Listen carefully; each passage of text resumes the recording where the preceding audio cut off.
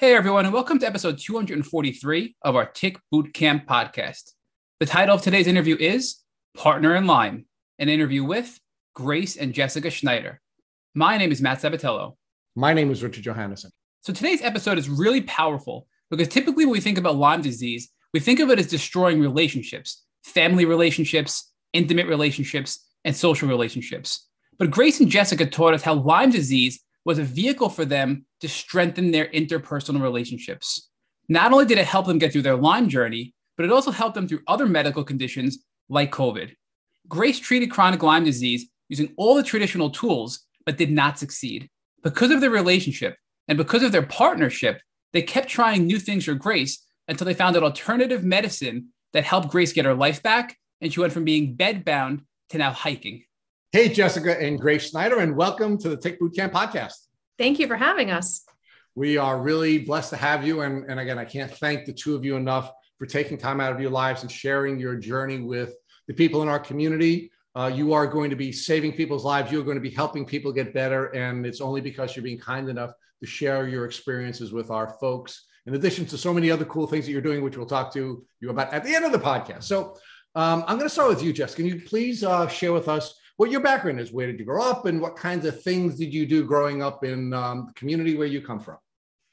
I grew up in Worcester, Massachusetts, and my whole family, my extended family is still there. My dad moved around a little bit for his job. So we spent some time in Connecticut, some time in Pennsylvania. And then when my family moved back to Connecticut, it coincided with me graduating from college. And so I came to help them move and stayed, met my husband, settled here, and then started our family here. So what is it that you were interested in learning when you went to college, and what did that ultimately do for you on your career path? Honestly, not a whole lot. I went to college for international business, and I was one of those rare people who did find a job in the international business field. I was a relocation consultant for a few years and was very dissatisfied with corporate America. And so I felt that there was a different purpose. I wanted, even when I was in my 20s, to give back in some way. So I was a mentor with the I Have a Dream Foundation in Stamford. And I spent a few years mentoring a girl from about ages 10 to 12. So we got to do some really, really cool things. And it planted this seed of interest to go back to school for education. So I went back to school, got my master's in elementary education, and taught for a few years. And then I had Grace and realized that my husband was in the city. So he was in Manhattan working crazy hours, traveling a lot. And one of us had to be home. So I left my job to stay home with my daughter, had another daughter, and realized that I think those few years in education were to prepare me to educate my own children. So they came out of school when they were in second and fourth grade. And I was a homeschool educator for over 10 years. And so I saw them from second grade straight on through high school graduation. Oh, it's really cool. And it may be politically incorrect for me to say this, but you look and sound like a teacher. Thank you. They yell at me. They say, Mom, don't use your teacher voice when you're talking to people. So I always have that in my head. I'm like, I don't want us to use that teacher voice, but thank you. So you grew up in the Lyme Belt, right? You were in all the states in the Lyme Belt, right? You were in Pennsylvania, you were in Connecticut, you were in Massachusetts. So talk to us about what you knew about ticks and tick diseases as a child growing up in the Lyme Belt, and then ultimately as an educated mom raising children in the Lyme Belt. I wish I knew more. I grew up when we spent time in Connecticut was from sixth grade through high school, and our house bordered woods, and we ran through those woods. Splashed in the creek, took motorcycles back on the trails. We were in the woods all the time.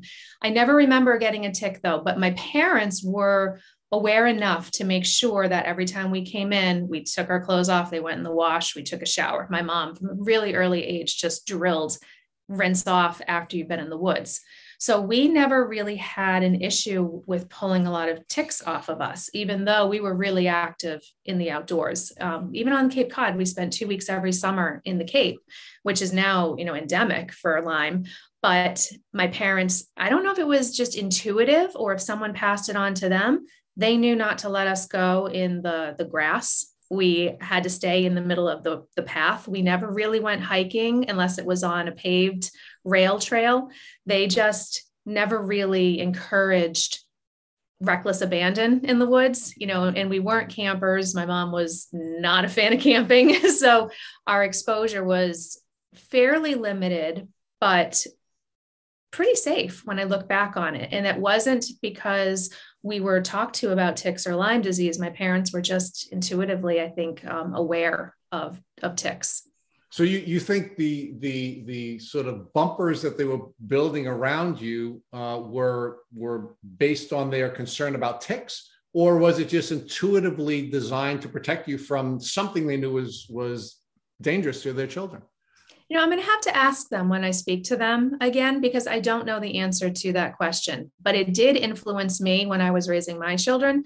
They were involved in a lot of outdoor activities. When my other daughter, Lila, came out of school in second grade, one of the first activities I put her in was an 8-hour nature immersion program. So every Tuesday she spent 8 hours in the woods, and I did make sure that she was wearing protection, that she came home and, took off those clothes, put it right into the wash, into the dryer. Like, we did all those things.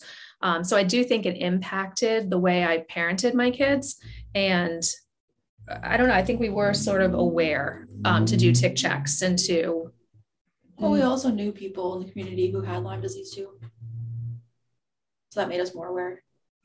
So Grace, just give us an idea, because obviously your mom, when she was a child, had some, I guess, indirect knowledge of the risks of ticks and wooded areas. But what was your childhood like? Give us an idea of what your childhood was like when you were younger and growing up with, it sounds like, a younger sister, correct? Mm-hmm. Yeah. So I had your typical childhood. I grew up, learned how to ride a bike at 4. Was in school at 5, started like kindergarten as a younger kid because I was on a September birthday. So I started school at 4. Super active. I loved being outside. I loved playing with the boys. I was more of a tomboy growing up than a girly girl. So just really, I remember building tree houses, and I was really outside the minute I got out of school every day. And then when I came out of school and started homeschooling, I was in the woods. We did horseback riding, swimming, and we just spent a lot of time with other people. Like, I was always around other people, and that always made me happy. But yeah, I had your pretty typical childhood. I loved my childhood. But growing up in Connecticut, especially horseback riding and being in the woods, were you tick aware? Were you more tick aware than your mom was when she was a child? I knew about ticks, and I knew that they were to be feared, but I didn't know what the long-lasting effects could be.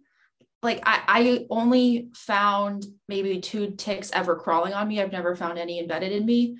And that was always like, oh my goodness, get it off. Like, we have to get it off and make sure that's the only one. But, I only know of one friend when I was growing up, and her leg swelled up to the size of cantaloupe. Like, it was huge. So I noticed, like, okay, this can do something, but I didn't know, other than just swelling and affecting your joints, I didn't know any of the other effects of it. Were you doing tick checks when you were out and doing things like horseback riding and going out in the woods? Were you looking for ticks that were on you or biting you at that point? Yeah, we always did. We would always look in the hair, like, our hair's light. So we would always look through our hair and, in the armpits, behind the legs, like everywhere where you would think they could hide. So yes, we would always do tick checks. We would shower when we would come in and all of that. Bug spray. So Grace, you mentioned that you had a friend who was bit on her leg by a tick and it swelled up, right? Mm-hmm. Did you know anybody else that you were friends with your age that was bit by a tick and contracted Lyme or any other tick-borne illness? I don't remember any other ones. No. So you just really thought of Lyme disease as something that gives you joint pain and didn't realize the extent of what it can be at that point when you were young. Yep. I just thought, joint pain, it affects you for 2 weeks and then you're good to go. So what was it like being homeschooled as a child? So it sounds like I think you were in 4th grade when you were taken out of school and being homeschooled. What was that like for you to go from having a school life to now being homeschooled? I absolutely loved it. I finished 4th grade and then decided to come out for 5th grade and to try it for a year to see if I liked it. The first 4 months were awful and I almost went back. And then after that, I never looked back at school. I loved it. I loved the opportunities we got. I loved being on the road and seeing different parts of the country and learning at the same time. Like I said, we were always with people. So anything that we were learning, we tried to create a group for and just learn together with our peers. And our peers could range from 5 years younger to 5 years older. And it kind of, we just all worked together, unless like math, you can't really learn math together. But other than that, we would get together with friends, and the classes we took were really cool. And when I graduated high school, I missed it a lot. Especially when I went off to college, I realized how special and unique it was that I got to have those opportunities. Grace, as you were getting older, what did you want to do? Did you want to go to college? What were your aspirations? From kindergarten through 6th grade, I wanted to be on the Weather Channel as a meteorologist. And then in 6th grade, I was taking a program at one of the local colleges, and they pretty much said I would have had to go back to school for high school and have calculus done by high school. And I don't like math enough to have done that. So I decided to change my career path. And when I was 15, picked up a camera and started fooling around with that. And then I had an awesome teacher who turned it from a hobby into, this is what I want to do with my life. And so when I graduated, I had already started my business and was going to go to community college to get my associate's degree in photography. So I'm just curious about homeschooling. So when you said you had an awesome teacher, what did that look like, homeschooling? Did your mom partially teach you and other parents as well? So what was that like? So my mom would teach me, and then so we always did math. That's about it. So that was the one thing that she would teach me. Well, she taught me more, but that was like the one solo thing she would teach me. And then we pretty much outsourced other classes. So we would go to, we went to this program in Stanford called Sound Waters, and they taught us science for a year. The photographer that we reached out to, he's a professional photographer, and he was willing to teach a class of kids. Photo 1 and Photo 2. And what other class? I mean, the classes are endless that we've taken. We were part of a co-op for homeschoolers. So it's kind of like a little school for homeschoolers. And we did history there. We did art there, other science classes. And sometimes parents were run those, or sometimes they brought in other professionals in the area to teach us. And we would just learn together. You mentioned that you took up photography right before you were about to go to community college. So were you doing more things in the woods and more things in nature with photography as your hobby developed with photography? Yes. At that time, I was still horseback riding. I was very active in like the winter time, which I know isn't the most popular time for ticks, but I was snowboarding. I don't know, taking the dog to the parks, going on hikes. I was still outside a lot, and then with the photos, I went to the beach all the time. I would go on nature walks, and yeah, I was definitely outside a lot. And never experienced a tick biting you, only crawling on you? No, I never experienced a tick bite, never saw a rash, never saw anything embedded. And the only time I saw them crawling on me when I was like younger in elementary school. Even in high school, I never saw anything. So what made you go to or want to go to community college? Were you uncertain about what you wanted to do? So you wanted to get a broad experience in college to determine what you wanted to do in life? Or were you determined to go and be a photographer at this point? No, I knew exactly what I wanted to do. Being a homeschooler, I didn't want an art school basing me just on a test. I wanted them to base me on a portfolio. So I decided to not do the SATs and to go the community college route, do the AccuPlacer test, get in, do it for 2 years, just so I had a degree under my belt. And then my 3rd year, I was going to go out to a Christian program in Colorado and go live life out there for a year after that, and then start my business the 4th year of what would have been my typical 4th year of college, which would have been this year.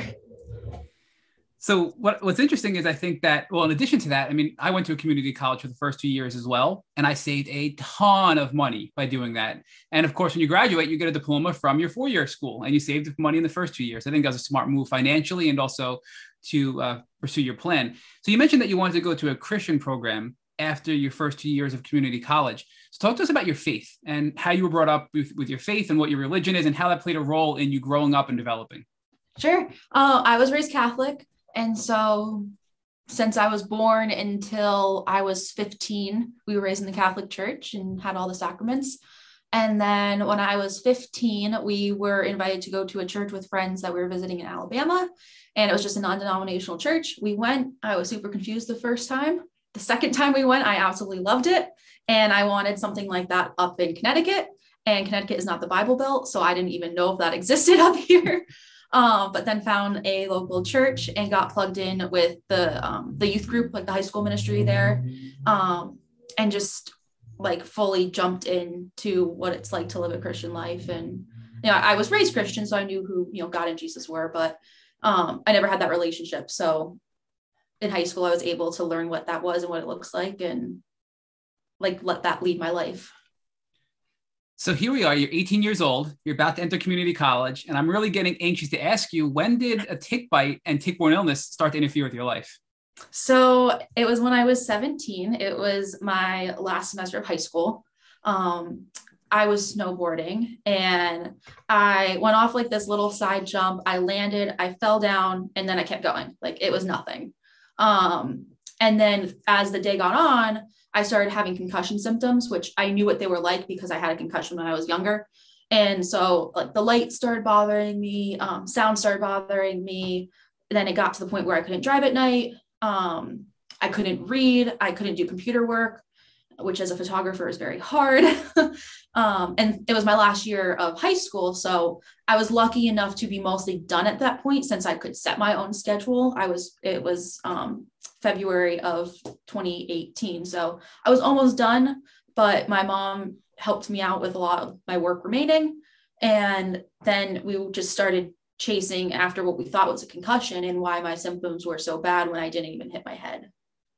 So thinking about that, right? I mean, you fell, you didn't hit your head, but yet you were experiencing concussion symptoms. So when you went to your doctors, were they ever confused by that? Yes. Yes.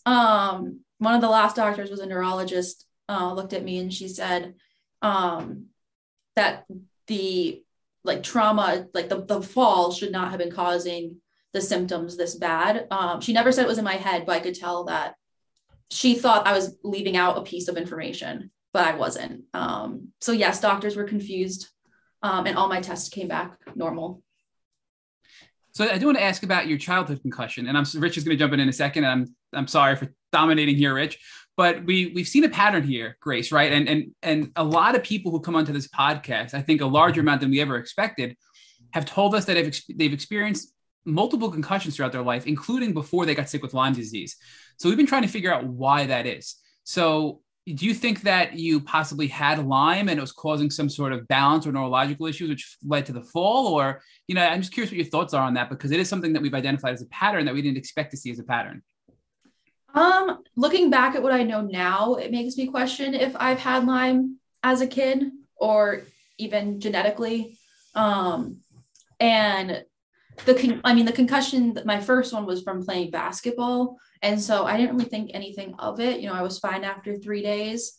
But growing up with some of, these food sensitivities I would have, and just some of my little quirks, and I was super sensitive to certain things. It made me now wonder if that all along was Lyme and that it just wasn't bad enough to make people question it. Okay, Mom. So now it's time for you to give us some insight into what you think was going on. So you have this tomboy. She's an athletic kid. She loves the outdoors. You're doing your best to try to, set some constraints so that she's going to stay safe and healthy. But it sounds like she's starting to have some health issues, beginning with some concussions and issues like that. So what are you thinking at the time when you're dealing with these as a parent? I never would have thought that it was anything other than what it was. I thought she was just a kid who didn't like certain foods, or who didn't like to wear certain clothes, or who liked to have things just in a particular way. I just thought that was her personality, and it very well might be, because we just don't know what we don't know. So I never really was looking for anything deeper when she had the basketball related concussion. There were really no long-term ill effects from that. She seemed to bounce right back, It wasn't really until we saw our first Lyme doctor that I started putting pieces together. They explained to us, and one piece that I think you probably want to ask Grace about is her work down in Texas, because they feel that two things were happening at the same time. They felt that her symptoms came on almost coincidentally. It just happened to be a day that she was snowboarding, but it was about 6 weeks after she had spent time in Texas and where she was exposed to mold. So I know that that's another real common denominator among Lyme patients is exposure to mold. So she had two things going on. She had, head trauma, and then she had exposure to mold.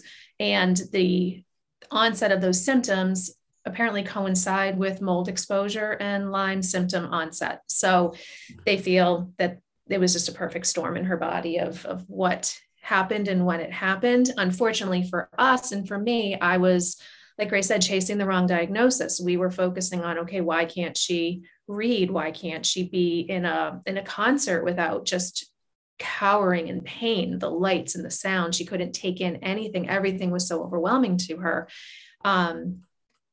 So we were looking, we went to concussion specialists, neurologists, like Grace said, we went to every type of doctor to find out why isn't it getting better. But we never thought to look at, could it be something else? And if so, what could it be? So let's unpack that, Jessica. So your daughter is suffering from all of these neurological symptoms, and you're trying to get a diagnosis for these neurological symptoms. And now she goes to a doctor, and the doctor is kind of gaslighting her, right? She's thinking there's a piece left out. How did you as a parent react to that? It was really frustrating for me because I would have prided myself up until this as being a mom who generally could figure things out. I know a lot about, natural medicine and healing, and there wasn't anything that came up in my child's life that we couldn't find a doctor to address or we couldn't fix on our own. So I had that self-imposed label of a fixer mom. And so when I couldn't fix this, the worry set in and it became very anxiety producing for me to not know what the next step was, to not know who else to go to when you've been to 10 doctors and no one's giving you accurate information or even a plan to go after. We just didn't know what to do. So I just took her to a random doctor that we had no experience with. And I presented her as like a test case, like, here's Grey's Anatomy. Here's a kid who she's sick, figure it out because no one else can. And so he did a basic physical, and he is a doctor in our area that tags on Lyme tests to every physical that he does. And as luck would have it, her body was reacting in such a way that this test picked up a few bands on the Lyme test. And when we got the blood work back, unfortunately, the Lyme test was not positive enough. So she's not CDC positive. The doctor said that she was absolutely fine. There was no follow-up needed. And then I got really, really angry. Okay, so let's pause there before we get emotional together. And I want to look back at the journey with the 10 different doctors that you had seen, right? Was there ever a time where you doubted whether or not your daughter was really as sick as she was portraying herself? Because we see with a lot of people, they bring their children to doctors. They're relying on the doctors. They believe that the doctors are trained to diagnose symptoms. And when a doctor says to a parent, "Hey, she may be emotionally ill rather than physically ill," did any of that ever cause you to doubt your daughter's symptoms? Not for 1 second. I never doubted her. She is a kid who knows what she wants and knew what she wanted from 5 years old.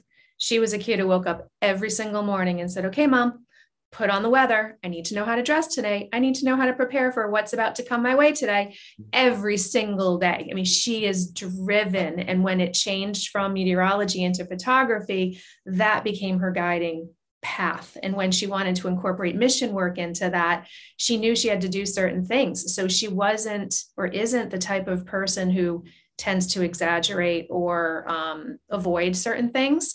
So if she says something is the way it is, I have no reason to not believe her wholeheartedly. And so when doctors would say, "I can't figure it out," I would just say, "Well, then clearly you're not the right doctor and we need to figure something else out, because I'm relentless when it comes to my kids and figuring things out for them, almost to my own harm, because when I couldn't figure this out, it actually caused me a lot of emotional stuff I had to work through. But no, okay. I never doubted her. So let's pause there for a second. I want to stay with the doctors for a little bit longer. One of the challenges that we've seen with parents that we've interviewed in the past is that when they're going from doctor to doctor, they're often accused, the parent, of damaging their child in some way. And I don't want to necessarily argue the Munchausen issue, but we've had a lot of parents accused of essentially abusing their children when they're going from doctor to doctor. Do you ever feel any of that? Did you have any of those types of accusations that you had to deal with?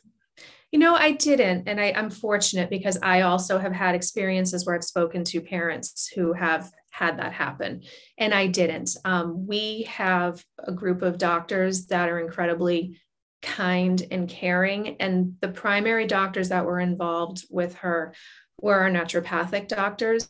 And they knew us before this, and they knew Grace very well. And they knew that something was wrong, and it pained them that they couldn't figure out what it was. It wasn't until we left that path into the more traditional doctors, when we saw the neurologist, that wasn't a great experience. But that was really the only doctor that caused doubt, and not doubt in us, but, put doubt over the situation. And I actually took her to a spine surgeon, because I figured a lot of her pain after the concussion was kind of moving into her shoulders and upper back area. And it was a significant amount of pain. So again, grasping at straws, I went to a spinal surgeon for her, and he looked right at her and he said, "Grace, I don't know why you're having this pain. Yes, you have a mild herniation that probably happened years ago when you were ice skating, but I believe you." And so he referred us, to a traditional pain management route, which we weren't willing to explore. But just the fact that he said, "I don't know why you're feeling this way, but I believe you," I teared up. I said, "Thank you for that, because I appreciate you saying, I don't know this, I can't figure this out, but I just believe in what you're saying. And I believe that pain is real." So it's really important, I think, for doctors to validate what we're going through and admit that it might be outside of their zone of expertise, and admit that there's no harm in saying, "I don't know, but I'll help you find someone that might." So one of the things that I want to compliment you about is so many of the people that we've interviewed in the past have said that because their parents didn't believe in them, their parents didn't help them to get the assistance that they needed. And that was one of the challenges. Then we've heard from other folks that even though their parents believed in them, their doctors didn't believe in them. And because their doctors didn't believe in them, that created some doubt between, parents and children in their experience. And of course, there's so many other experiences. I think of Holiday Goudreau, for example, who brought her daughter to 50 different doctors before she got her Lyme disease diagnosis, and she was repeatedly accused of essentially abusing her child, right? So you really had a really powerful path where we had a wonderful mom who always believed in her child. We have a set of doctors who, although they couldn't diagnose your daughter, they were not trying to create any doubt or create any split between the two of you. And then you had also a wonderful experience where you had a doctor in the Lyme Belt who's adding a Lyme disease test to every single patient that he sees, which is exactly what should be happening to all of us in the Lyme Belt, and probably all of us everywhere when we certainly are having some difficulties diagnosing someone. So you really had a really, great path. So talk to us about, before I let Matt come back in and get Grace's perspective on this. Talk to us about how blessed you feel about having this journey, even though it was 10 doctors, and it's a little bit more than average, because we know that the average child takes about 7 doctors before he or she or they are diagnosed with Lyme disease. Where do you see the blessings in this portion of your journey, and how it ultimately allowed you to have a diagnosis in about a year from the at least the most severe symptoms to diagnosis? One thing I wanted to just add, it is a blessing, but I think what made it possible for us to walk through this and be able to have blessings to talk about is my husband's role in this too. And I know sometimes the non-medical parent, they kind of get overlooked because his emotional support in this and his support of both her symptoms and my determination made it really possible to just keep putting one step in front of the other until we got answers. And it never came between us as a married couple. It never drove, there was no wedge that was created between us or between her and her dad. Like, we were very cohesive as a family through this. Even her sister did not understand a lot of what was going on, did not always appreciate the impact that it had on her life. But the four of us were very united in something is wrong and it's impacting the four of us, and we're going to figure this out together as a family unit. And so that's a huge blessing. Yeah, it is a huge blessing. And it's a really beautiful part of your story, because Lyme is an isolating disease, right? We have so many people that we come in contact with who are all alone trying to battle this disease. A lot of young people who are all alone trying to battle this disease. And, one of the things that we always feel blessed by is when these folks come in contact with one another through our platform and through the organic community that's building around our platform. But thank God for, a wonderful dad. And I certainly want to shout out to the dads. I think we are often not given, enough acknowledgement for the role that we play, although we generally play a more minor role when our children are sick.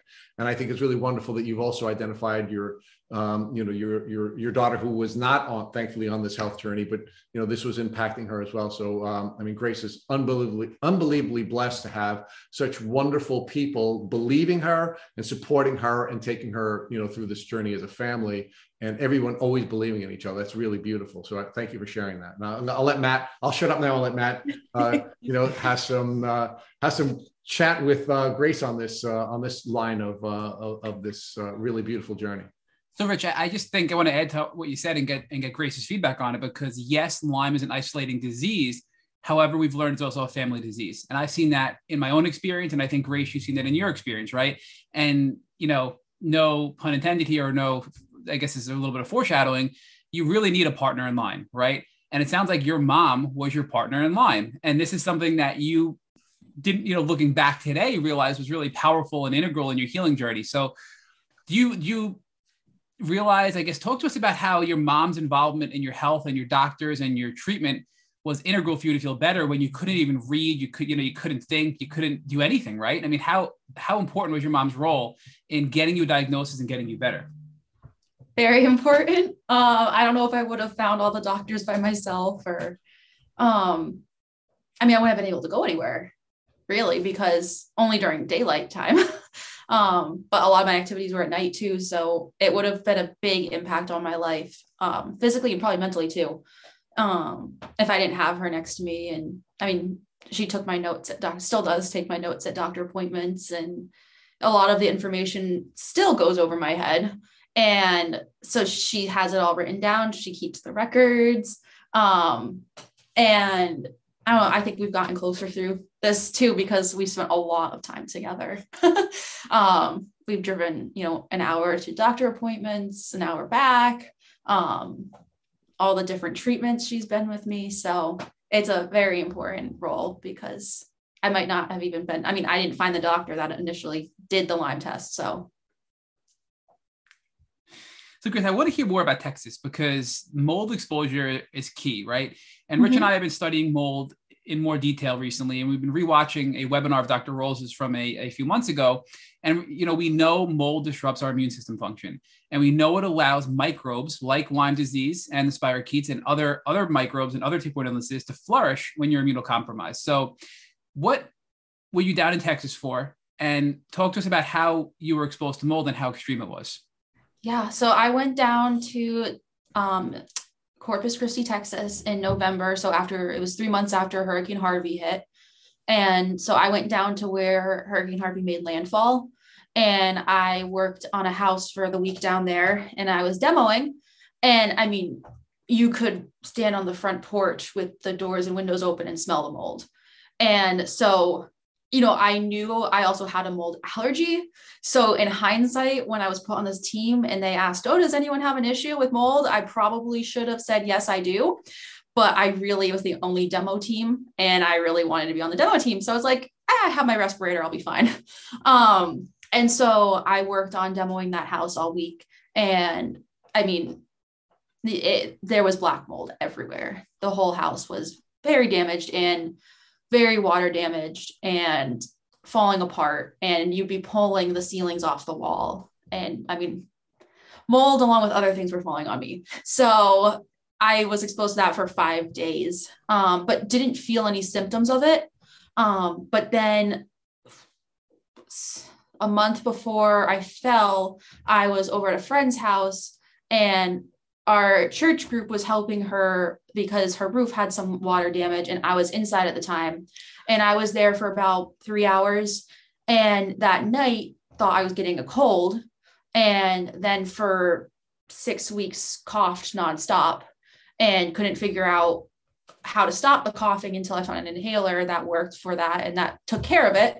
But that was the 6 weeks before I fell. And so I had those two exposures happen within 2 months of each other. So it truly was a perfect storm, right? I mean, looking at the list of mold symptoms that are also, can be Lyme symptoms, coughing, wheezing, those are all symptoms of mold exposure, which you had. You had 2 severe exposures to mold before you fell, which was physical trauma. And you mentioned that you always knew you had an allergy to mold. So I can't help but wonder, how long were you suffering from Lyme disease and possibly just being asymptomatic or managing the microbes because you were young and healthy? Right. Then you were exposed to mold in Texas, total immune compromising event. You come back, you're helping your friend, total immune compromising event. Now you're having symptoms, you're wheezing, you're coughing, you're feeling like crap, you're having these flu-like symptoms. Then you go skiing, you fall, you have physical trauma. And at that point, your body just couldn't handle it. Your immune system is so compromised. All these microbes, Lyme and probably a ton of other things, just took over. And I think that was the turning point probably for you, because you had too many things happen to compromise your immune system and you just crashed. So, looking back, you see now, like, it's almost like this perfect, horrible chain of events that led up to that fall. Yeah, definitely. It took us a while to really understand. I mean, we didn't know the mold piece until I found my Lyme doctor.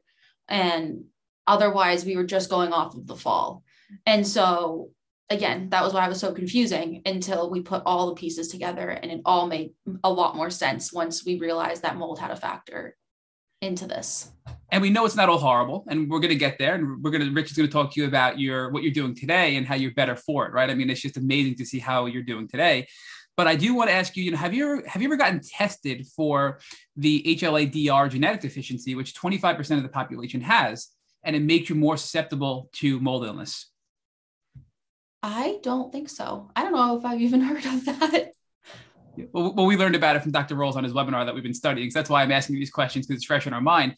But, it's just another factor that, you can overcome, right? It's something you can overcome, but it makes you more susceptible to get chronically ill from mold exposure with a perfect storm like you had. So just another interesting point to think about. So now in the moment, you just think you have a concussion from not banging your head from falling, which doesn't make sense, right? Which is kind of weird. And your mom mentioned that you were seeing a naturopathic doctor at first who believed you and just didn't know what was really going on before you found the primary care doctor who diagnosed you with it. Well, ran the test, and your mom realized there were a few bands of Lyme on there to then take it to a specialist.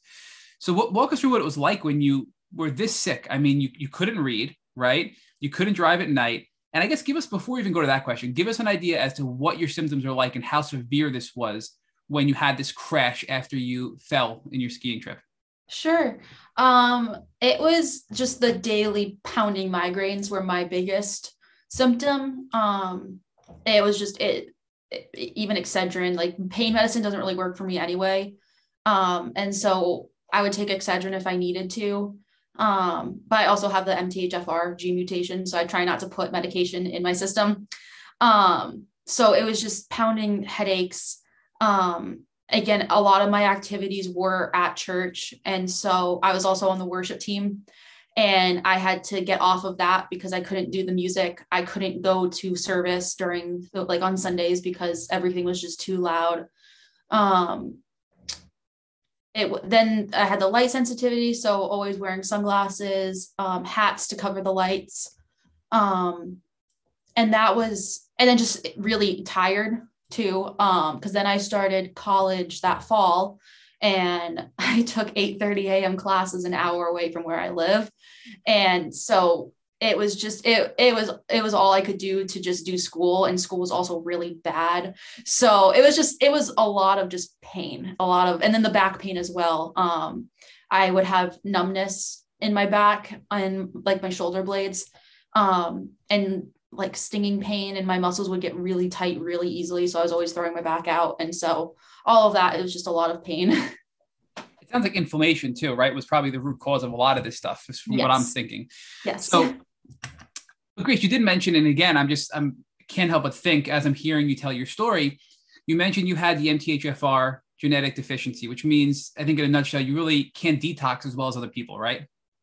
Right. And we know that what makes us sick from mold is the mycotoxins. And a mycotoxin is really something that gets created by mold to protect itself from other mold and other viruses and other bacteria. But that's the substance in our body that makes us so sick, is the mycotoxin. And it's a toxin, which you have to detox, right? So you can't detox because you have trouble detoxing because of this MTHFR mutation. You're exposed to mold twice. And now it's making more and more sense why you had this crash, right? So the picture's coming together for us as we're interviewing you. And I can't help but wonder how much of these tests should be just standard practice for people, especially young children, right? I mean, the gene deficiency for mold that we mentioned, the gene deficiency for detoxing that we mentioned, all of these things set the stage for you to be more susceptible and vulnerable to things like mold exposure, chronic illness, et cetera. And if you have that data, you have more information to make an informed decision when and if your health declines. And I just think that should be part of more standard practice for healthcare. And I know I'm going off on a rant here, but listening to your story, I think this is a really powerful testament that can help other people avoid what you're going through. And I can see Rich wants to jump in. So Rich, I do want to jump in because I'm thinking about it from a parental standpoint, right? Jessica, you have this beautiful daughter who has a heart for helping other people, and she wants to go down and she wants to help people who were victimized in Texas from this terrible experience, right? But if you had known that she was susceptible to becoming ill as a result of having these mutations, you may not have encouraged her to participate in the demolition team, even though that's a fun thing to do. And you might have wanted to put some more bumpers around her to protect it from it. One of the things I'll share with you is I actually went down to New Orleans after Hurricane Katrina, and I was on the demo team as well. And so they trained us on how to protect ourselves from mold. But one of the things that had happened when I was wearing this suit and I had this respirator on, it was so hot, I couldn't wear the respirator. So I was on the demo team and I wouldn't wear the respirator. I was just doing all the work without a respirator on. And at the end of the week, I had mold all over my shoes. I had to throw my boots out because I couldn't take them home because I had mold growing all over my boots. Now, thankfully, I was healthy and it didn't make me sick. But I can tell you that I would really hesitate to encourage my children to do what I had done, especially if they had been tested for particular genetic mutations, which would make them more susceptible to it. So, Justin, give me your thoughts on how you would have behaved differently had your daughter been tested, and how if you understood that this might have been creating a risk for her by going down and engaging in this mission. Yeah, that's a really interesting question to ask, because it's really hard to balance as a parent, encouraging your child to walk in the direction of their dreams while tempering that with what makes the most medical sense given your unique situation. So I always knew that she was invested heavily and emotionally into natural disaster recovery. When she was 5, I believe you were 5 when Katrina happened, she stood in my kitchen crying, begging me to take her to go help. And I said, "You're 5 and your sister's 3, and we can't do that right now. We would not be helping. We would be a hindrance." So I knew that this was something that was really important to her.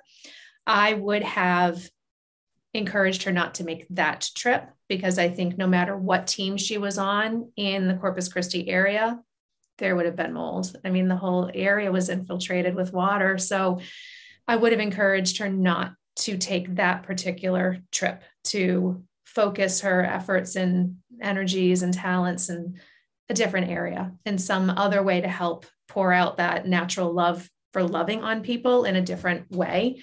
But I didn't know. And in hindsight, I didn't really even know what a mold allergy was. I didn't know. And I didn't ask those questions because I assumed an allergy was kind of that blanket term for, you take some Benadryl and you're fine because it's more of a skin reaction. I had no idea the damage that mold does is internal, not external. And so, yeah, I would have not really.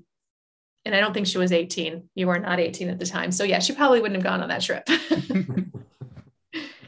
Well, you certainly would have at least used some tools to help her to make better decisions about, for example, what team she'd be on. Because the demolition team is going to have a lot more exposure to mold than any other team, right? Or you might have asked her to wait another year and be a part of a construction team and and do some painting or some spackling or something that wouldn't have necessarily put her in direct contact. So I understand having a heart for wanting to go down and help. And I'm not sure doing some fundraising locally and sending the money down is necessarily going to fill that desire, to help the way she wanted to help. But maybe she would have made some choices that would have been different on the team that she was on, or wearing the respirator all the time, or whatever other things you may have done differently. I certainly can tell you that I would have behaved differently if I had known that I had a mold allergy. And thank God I don't, but I would have behaved differently. So, Matt's point, I think, is a really powerful point, which is, using this testing as a vehicle for giving parents and children knowledge about what their sensitivities are could put you in a position where you can be healthy. So despite, despite your daughter clearly having come in contact with the tick as a young child and having, a healthy enough immune system to manage that might have gone on for her entire life if she was aware of the impact that, coming in contact with mold would have had on her. And it's really a simple test that could have been done, right? Mm-hmm. And I love to tell people now when I talk about Lyme disease and just health in general, that information's power. And if you have information, then you have the power to know what to do when you encounter something. And most of my conversations have been involved more in the Lyme tick-borne disease realm, but it applies to anything. And I think in this world of genetic testing and using it to tailor medicine, it's a really important tool to have in your arsenal of knowing yourself as well as you can, so that, to your point, yes, you can make educated, informed decisions about risk management.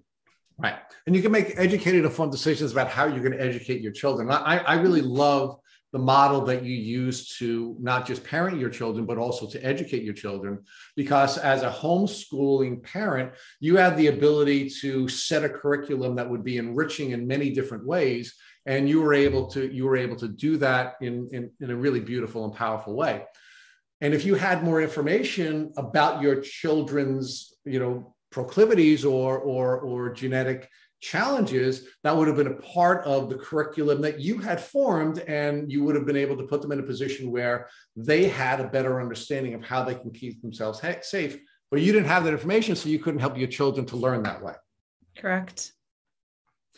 So let's talk a little bit more now about how you helped your daughter once she did take the Lyme test and it didn't have the adequate number of bands to be CDC positive. What journey did that take you on, and how did that help you to now help your daughter first get a clearer diagnosis, and how to help her to heal from what she was clearly dealing with for a good portion of her entire life?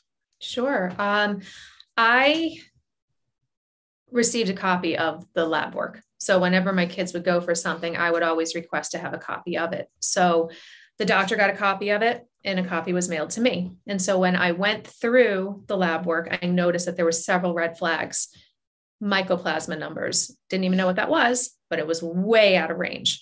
White blood cell counts, very much out of range.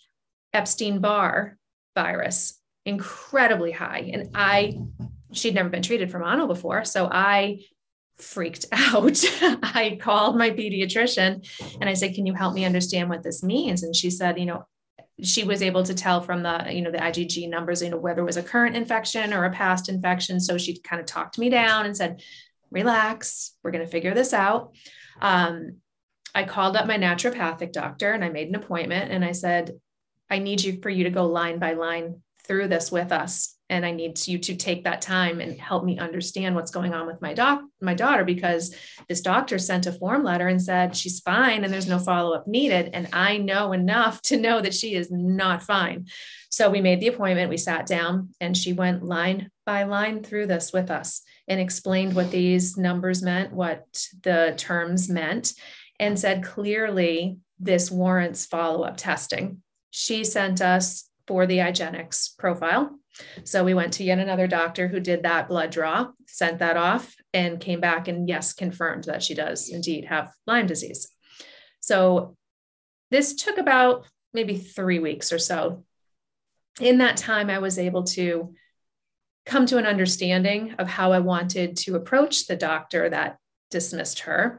And unfortunately myself, because even though I was listed by Grace as a parent who was involved in her healthcare, she signed that form giving me access. They would not speak to me. They would not take calls. They declined. They said Grace had to call. And I said, unfortunately, Grace is really too sick right now to talk about this blood work. So I'm doing that on her behalf.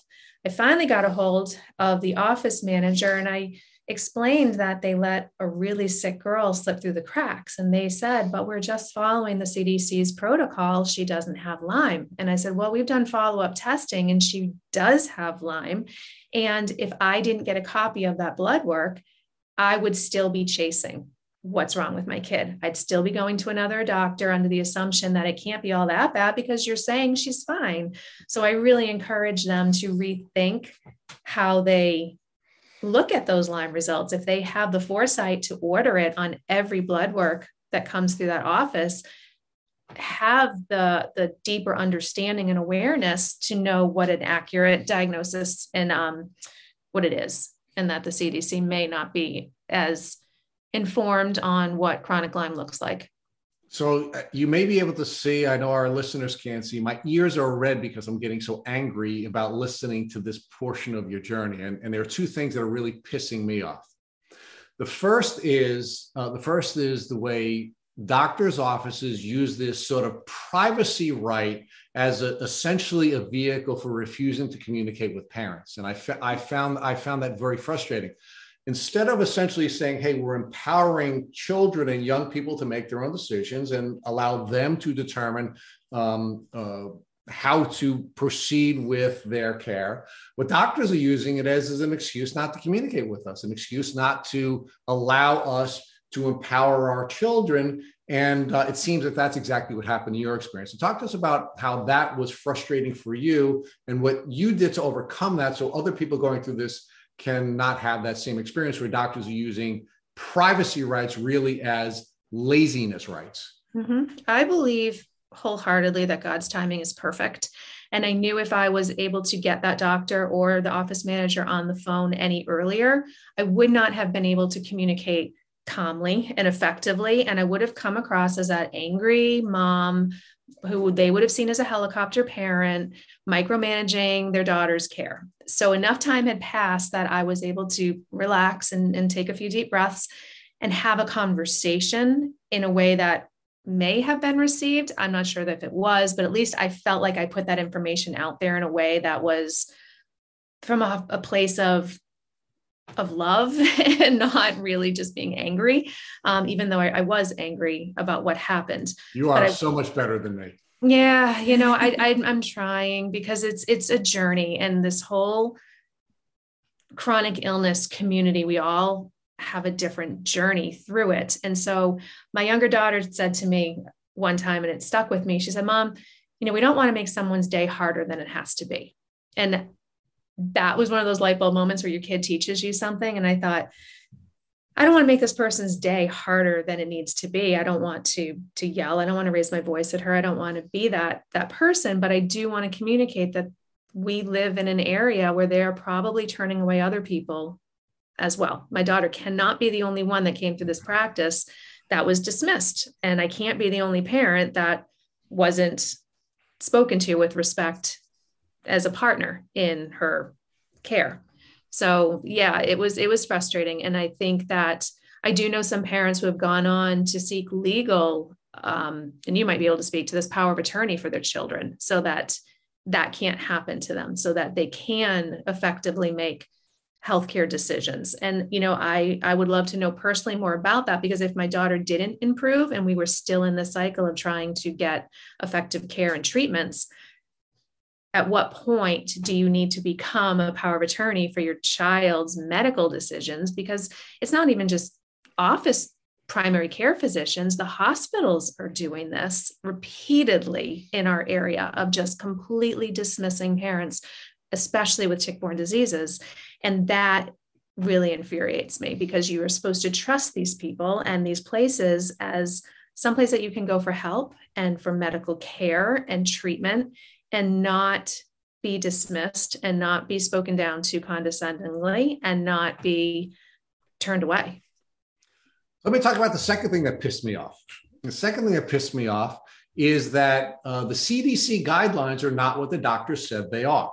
In fact, the CDC guidelines provide that diagnostic testing is an element of a Lyme disease diagnosis, and that a Lyme disease diagnosis should be clinically based, using in part the test. But what your doctor said was, hey, the blood tests show that she's not CDC positive. Therefore, she's okay, even though you have this kid who's really sick, who has all kinds of symptoms, whose mother's pointing out that she's really sick. They're saying, hey, we're going to send a letter that says, you're fine.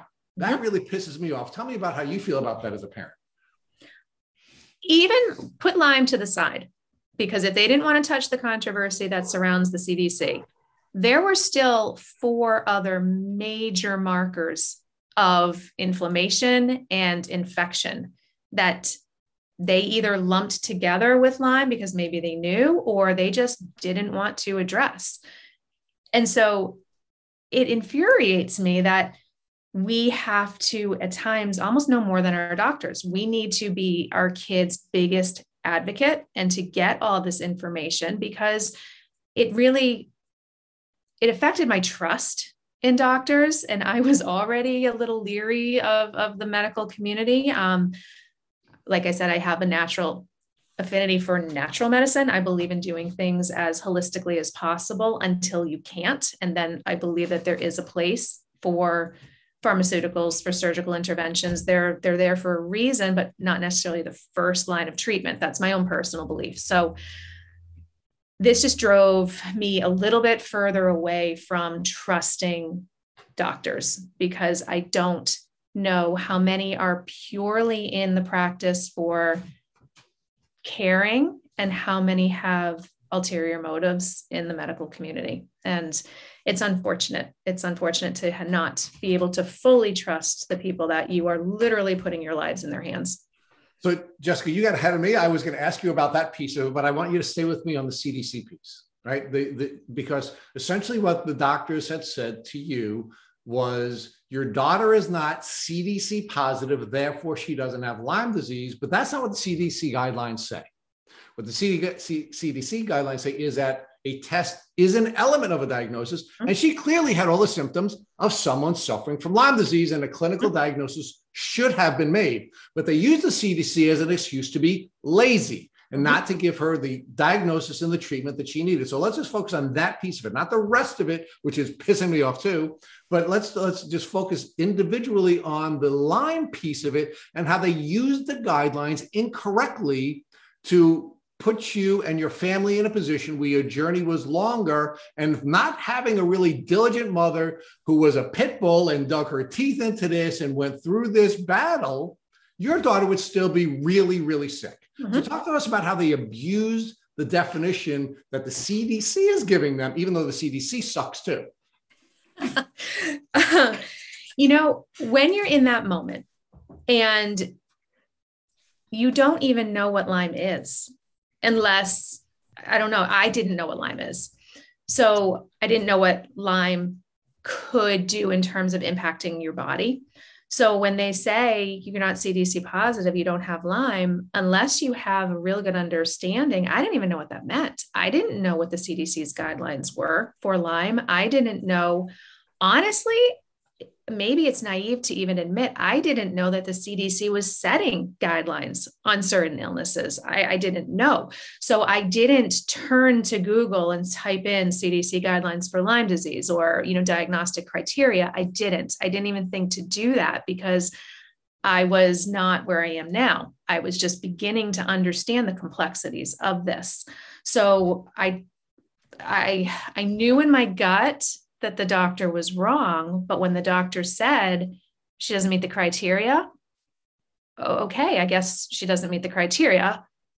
But when the doctor that I went to in response to that sat down with me and said, oh, no, we are going to get her further testing because these bands that are showing up, we're not dismissing that. There's something going on, and we're going to get better testing from a lab that only specializes in tick-borne disease. And we're going to see what they have to say and then compare it. So at that point, I thought, oh, there's more to this than what I originally thought, which, is Lyme disease is, I don't want to say no big deal, but something you take 2 weeks of medication for, and you hopefully, you're better. I did not understand at that time in this journey what chronic Lyme, I didn't even know what I was walking into. So while I have that anger now, at that moment, I didn't have the anger because I didn't know I should have had it. So Grace, I want to ask you how long it was. So you were 17 when you had the fall when you were skiing. And how old were you when you finally got diagnosed with Lyme disease? How long was that period? It was almost exactly a year. So it was April of 2019. And Grace, your mom had mentioned, though, that one of your doctors, I believe it was your neurologist, she said earlier, was sort of just kind of not taking it seriously and almost implying that it wasn't real. So did you ever doubt that you were really sick? Did that ever come into your mind? Like, am I making this bigger than it is? Is this just normal? Is there something else going on? Did you ever have any doubt that you were truly sick? I don't think so. I think because I knew what it was to be healthy, and then this happened, and I saw everything that people my age were doing that I couldn't do, that there was something going on and that it was real. I don't think I ever doubted that it wasn't something, because it was just like, there's just so much pain. So it's like, there's something causing it. There's a root to the problem. And this is around the time you should have been starting college, right? So was this impacting your ability to go to community college? Were you going and suffering? How did this work around this time of your life? I was going and suffering.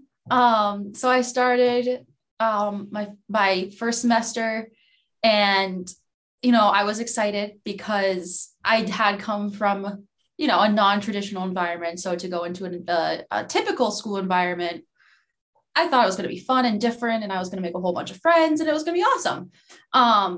Granted, I went an hour away and I commuted, so that alone makes it hard to meet people. And I started every Monday morning with math at 8:30 in the morning. And math was one of the hardest things for me to do because of the way it affected my brain. And so that was really frustrating to do 3 hours of math Monday and Wednesday mornings, and then go right into another class after that. And so I would get out of school completely drained. And so then in the winter semester, the spring semester, I took 3 classes instead of 4 or 5. So I kind of dwindled it back a little bit and was only there 2 days a week versus 4 days. So I got all my classes done on those 2 days. And then once I was diagnosed was about 3 weeks before my finals were due. And so I had a lot of stuff to get done because a lot of my classes were project-based, and you just have to put a lot of time into the projects. And at that point I had started antibiotics, and they just completely messed me up. And so I was able to get out of a class. She sent me on my way. She said I was all set. I did all the work. You're good to go finish this other stuff you need to do. And so the teachers did give me grace on it, but it was also really stressful because I remember I was sitting on the lab floor and the professor looks at me. He's like, "Are you okay?" It's like, no, I'm not okay, but I'm here. I'm doing the best I can. I've learned to put on a pretty good face, and, unless people can look at my face and understand that I'm hurting, you wouldn't know, because again, it's all internal. It's not external. You can't see it. It's an invisible disease. So it definitely affected school. And then come the next semester, I was so tired that my parents would help drive me. And I only took one class because just that class alone, it was a really bad class. And so that class alone took so much physical and mental, it just took so much out of me. And it took out of a normal person. It took that much out of a normal person. And then to add all my hardships and stuff into that, they just helped me a lot with driving and homework help and all of that fun stuff until my last semester. I was still taking one class. And then COVID hit and it all went online.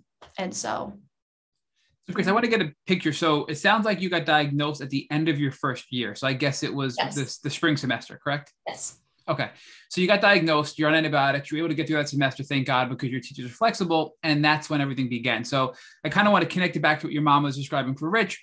You went back to your naturopath, you looked at the results of the blood work, you realized that you really should do a follow-up with IGeneX. IGeneX comes back, you have Lyme disease, and you start to treat. So are you treating with your naturopath, or are you finding a specialist at this point because your naturopath really didn't know to begin with what about Lyme disease?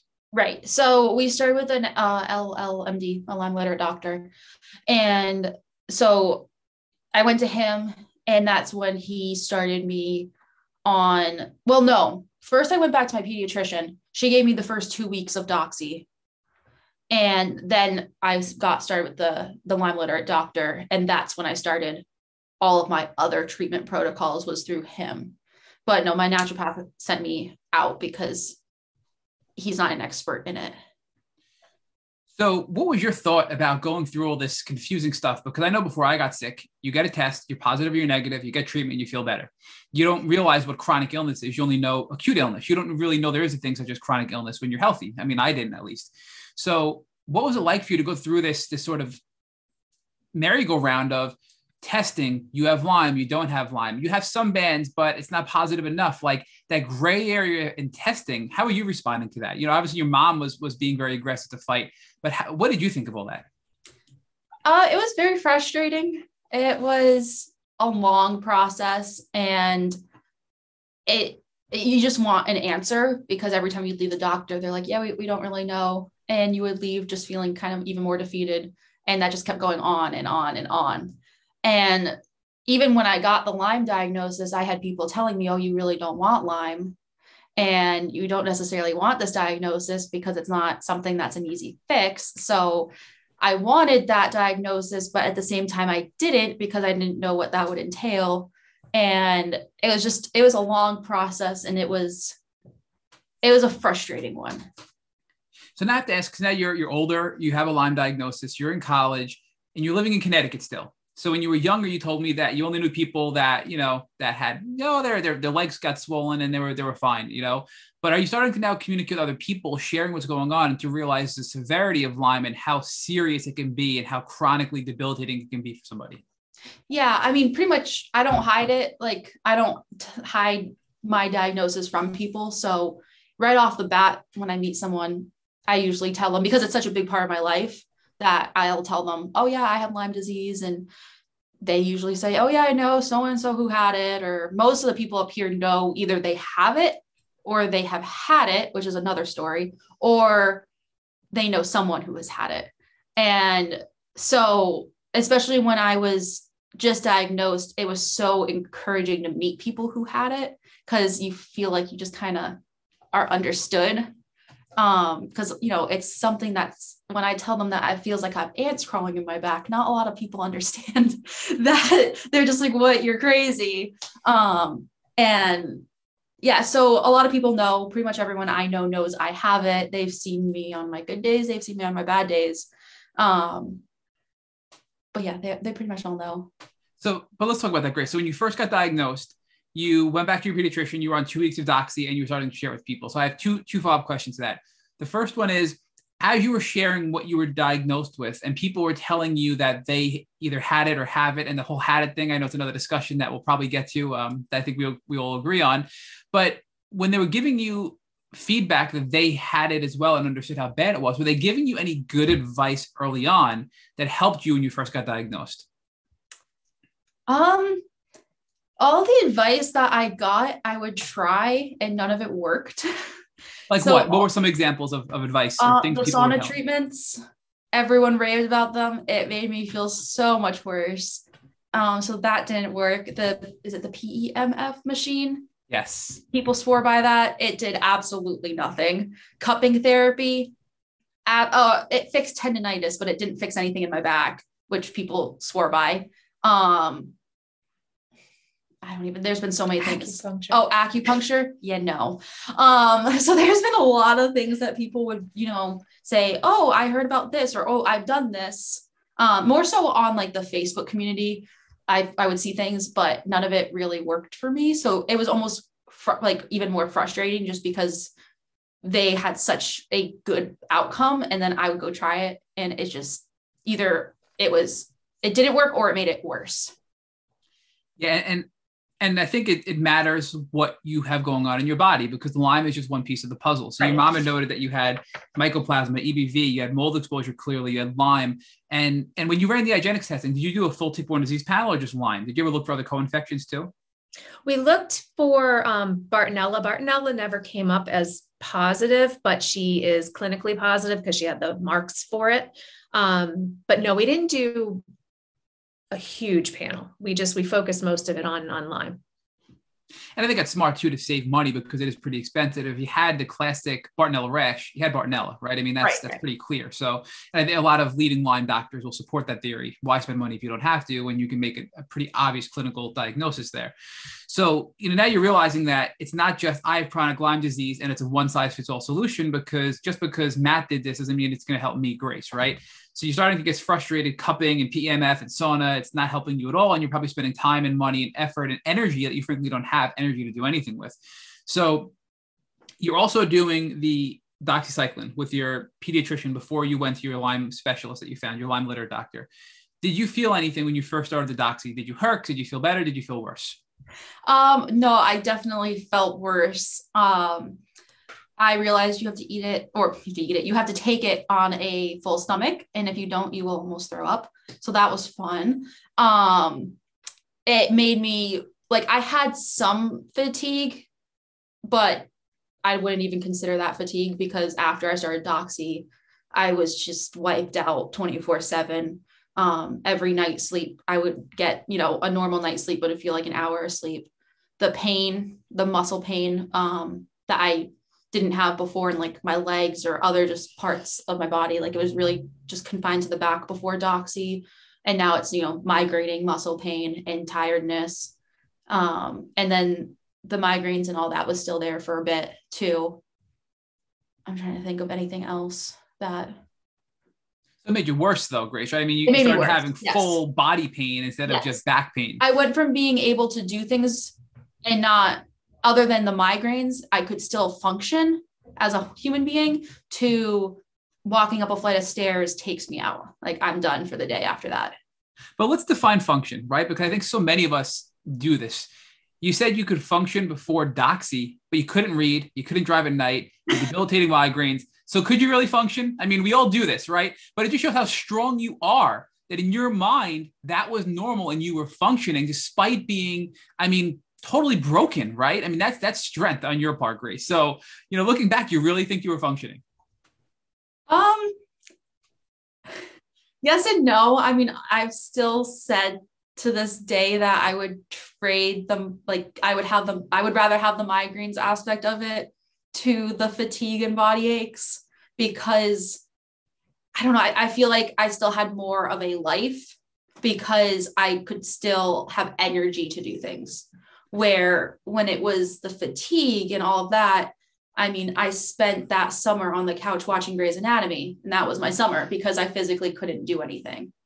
You may have had a better quality of life pre-doxy and treatment, but you still were suffering and in great pain. Yes. And that becomes normal and acceptable because everybody's telling you you're okay, right? And psychologically, you accept that. And I think that's something that many of us kind of go through. All right, so Grace, when you first went to your Lyme litter doctor, walk us through what that was like and how it was different than any other doctor you've been to before. It was a lot of information and a lot of words that I had never heard before. And it was like when my first appointment, he asked a lot about like my background and how I grew up and what I did as a kid. And I'd never really been asked that by, doctors before, because to me, that was just my life.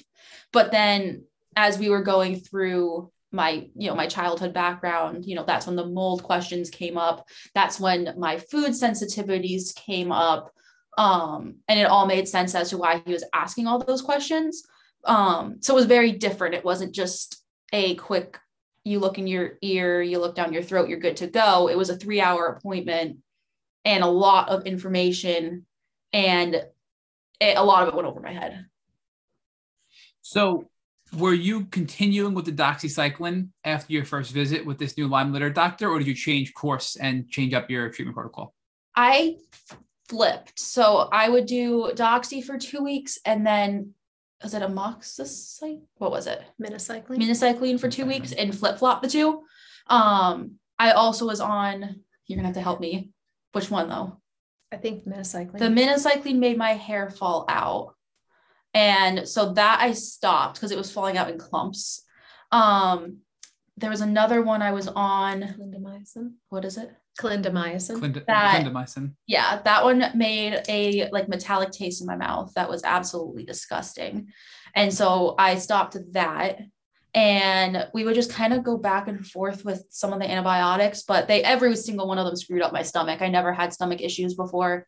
And so they all screwed up. Like I had no appetite. I gained 30 pounds with the antibiotics. I just was not healthy, and I didn't feel healthy. How long were you on them for? About 9 months. So that December, I decided to take myself off of them. Because I was only getting worse and I wasn't getting better. And I feel like, they just, all this medication was just being pushed. And so I just decided to take a break and just get off of them and just reset and just figure out a new step, because I was also, they kept trying to treat me for mold, which I know was part of the reason why the Lyme symptoms started, but I kept getting tested for mold in my system and there was none. And so they just wanted to keep going down this path of mold when it didn't seem like mold was the issue anymore. And so I just decided to take a reset and look for other options on how to treat, because the medication was not helping. So talk to us about the mold. So you were using all these antibiotics for about 9 months, but they were treating the mold as well. So how are they treating the mold during this 9-month window? She was using a specific binder that had to come from a compounded pharmacy. I don't remember the name of it, but she would take that at night, combined with the. I was on a lot of herbal tinctures. Her list was so comprehensive that I would come home from her doctor appointments and translate it into a spreadsheet, put the spreadsheet on the cabinet so that we would literally check off when she took everything. So we didn't take it too soon. It didn't interact with other things. So keeping track of all the different protocols that she was on was pretty hard. And I don't remember exactly what we did to tackle the mold other than the specific binder, detox. And I know before we started this, we did the Picana, the big 3, like to open up the drainage pathways, but I don't remember exactly what we did in terms of the mold remediation. So with this Lyme specialist, you were doing alternating antibiotics. It was the doxy, the minnow, and the clindamycin. And you were doing binders for mold, and you mentioned tinctures as well. So are these proprietary tinctures made by your Lyme litter doctor, or were they something you were buying online, like a supplement company that you were buying online? Yeah, so he had it all in this, like in his office that you could just buy. And so they were made by other companies, but they were ones that he approved of and saw other people improving with.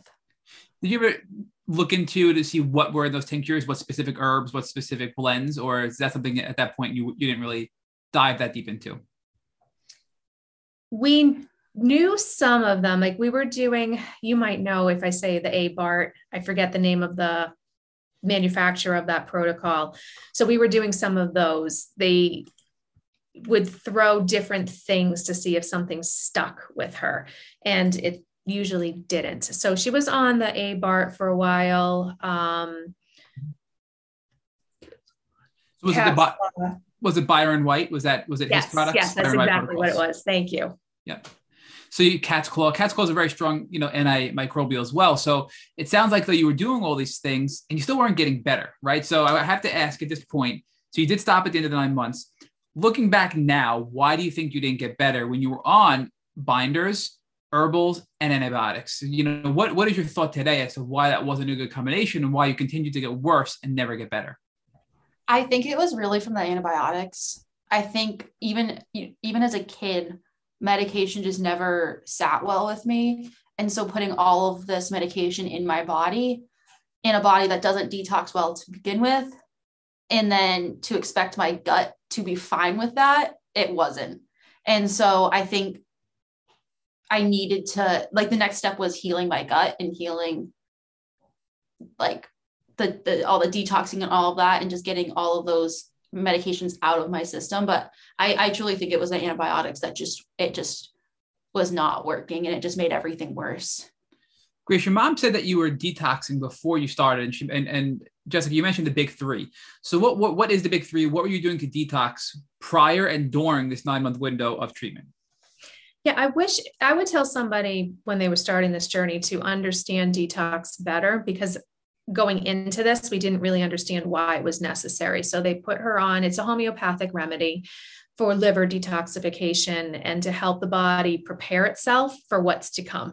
So it's like preparing for the hurricane. And so she was on that for a while, but even that, she didn't like the way it made her feel. It made her muscles very weak. There were days where she could not walk up the stairs. She would crawl up the stairs. And the only thing she was really taking at that point was that. We were encouraged to seek out sauna treatments. So we were doing that. We were going to a doctor's office and doing sessions with them, but that made her feel horrible. And we were doing slow as you go, 10 minutes, 15 minutes, 20 minutes, starting at a low temperature, building it up. So we were thinking that we were doing it the right way with doctor's supervision, but that wasn't helping her to feel better.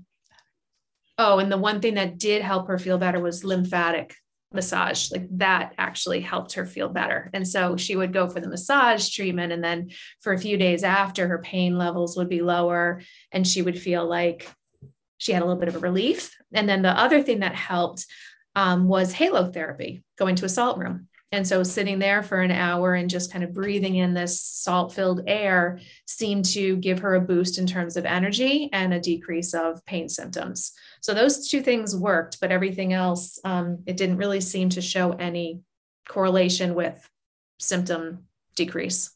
So I have to ask this question because this has been brought up a lot recently. So you mentioned that when you were just detoxing, that you still felt worse and it was just detox. You weren't on any of the antibiotics yet, and you weren't doing any of these other things. And that's not something you expected, right? And a lot of people make the comment that when you take a binder or you detox, you're not going to feel worse. You won't herx, right? And I think that's something, looking back, that's something that needs to be really re-examined, because if we define a herx as bacterial die-off creating toxins that our body responds to, and which creates inflammation and symptoms, I guess it's really not a herx. But you can have a flare from detox, which I don't think we talk about enough, meaning when you have these toxins, which Grace, you clearly had toxins, you had a ton of mycotoxins from mold, you had a ton of toxins in your body, because we know when you are sick with things like Lyme disease, toxins will recirculate in your body and they will not be processed through your liver to be purged from your body.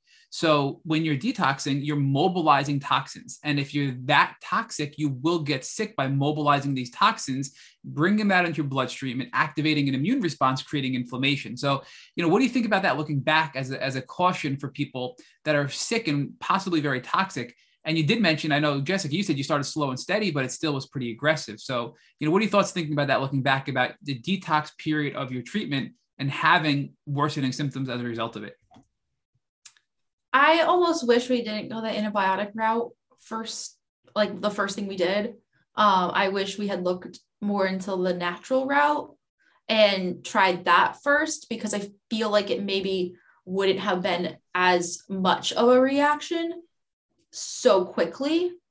Maybe I don't know, but I feel like it would have just maybe slowed the process down and allowed time for my body to understand what was going on instead of pushing all of the antibiotics through and changing it up so quickly that my body didn't know what to do with that.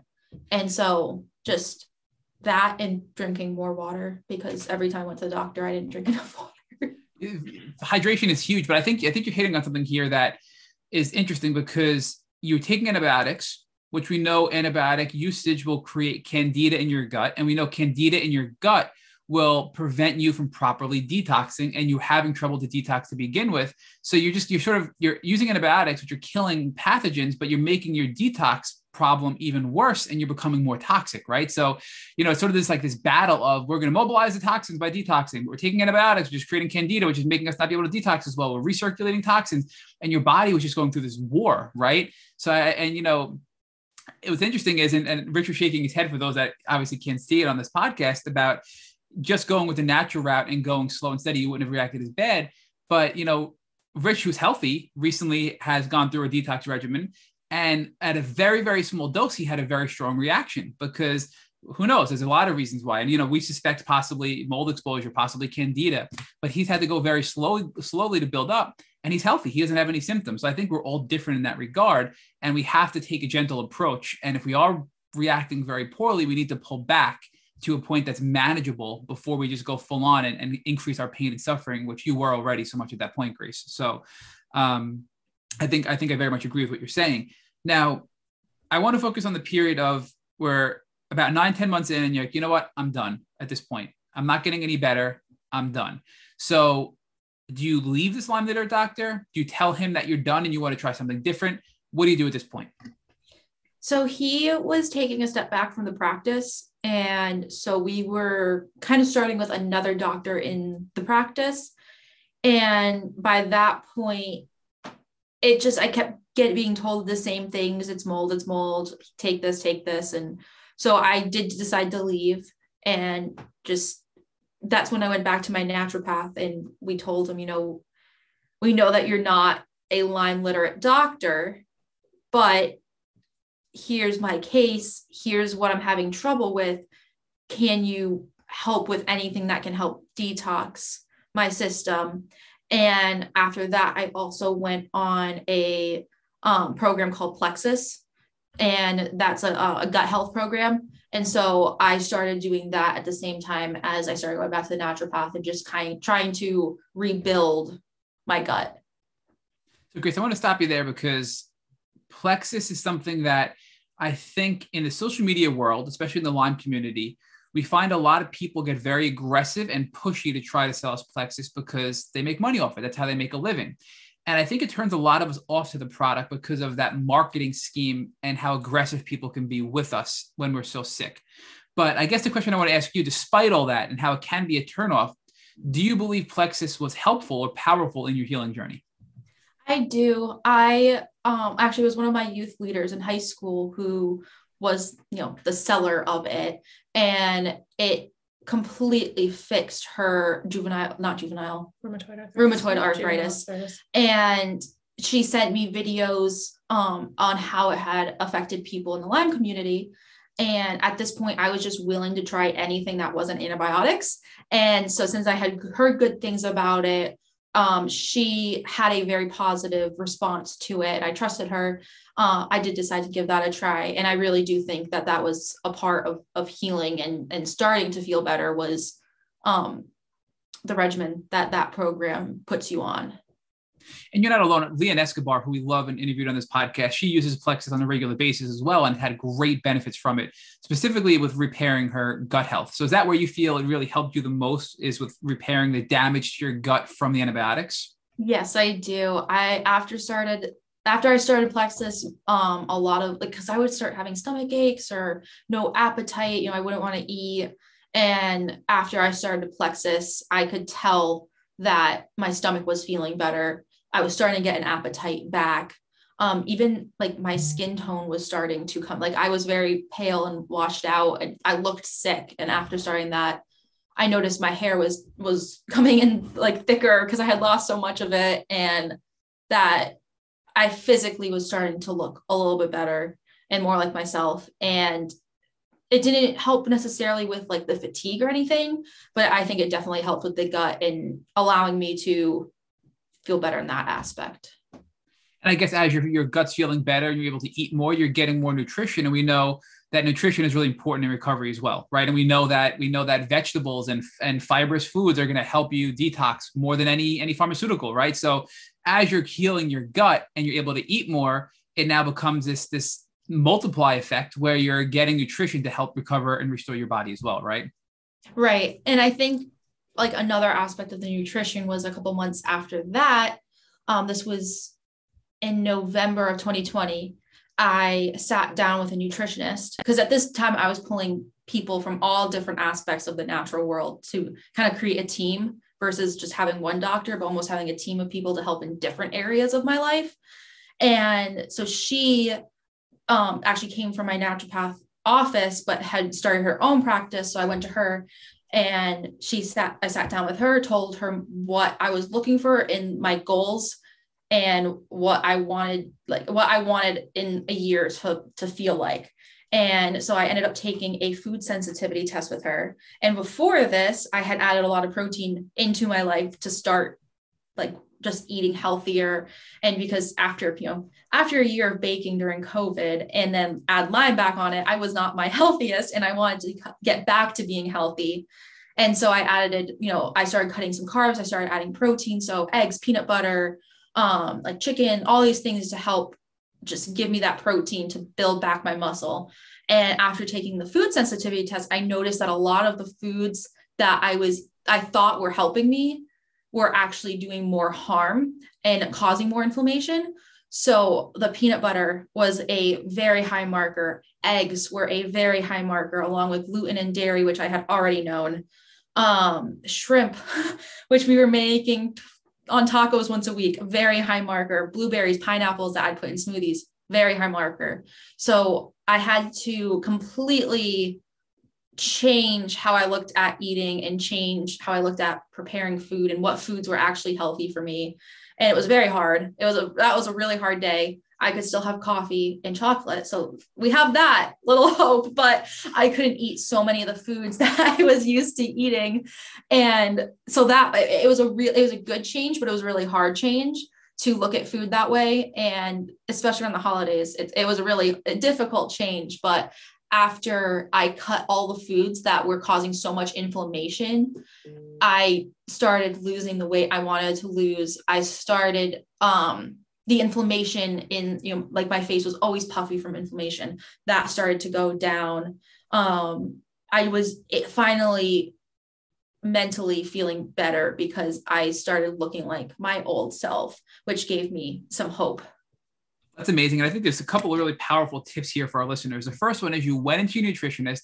Well, before that even, you built a team. You went back to your naturopath who's been with you all along, but didn't know much about Lyme.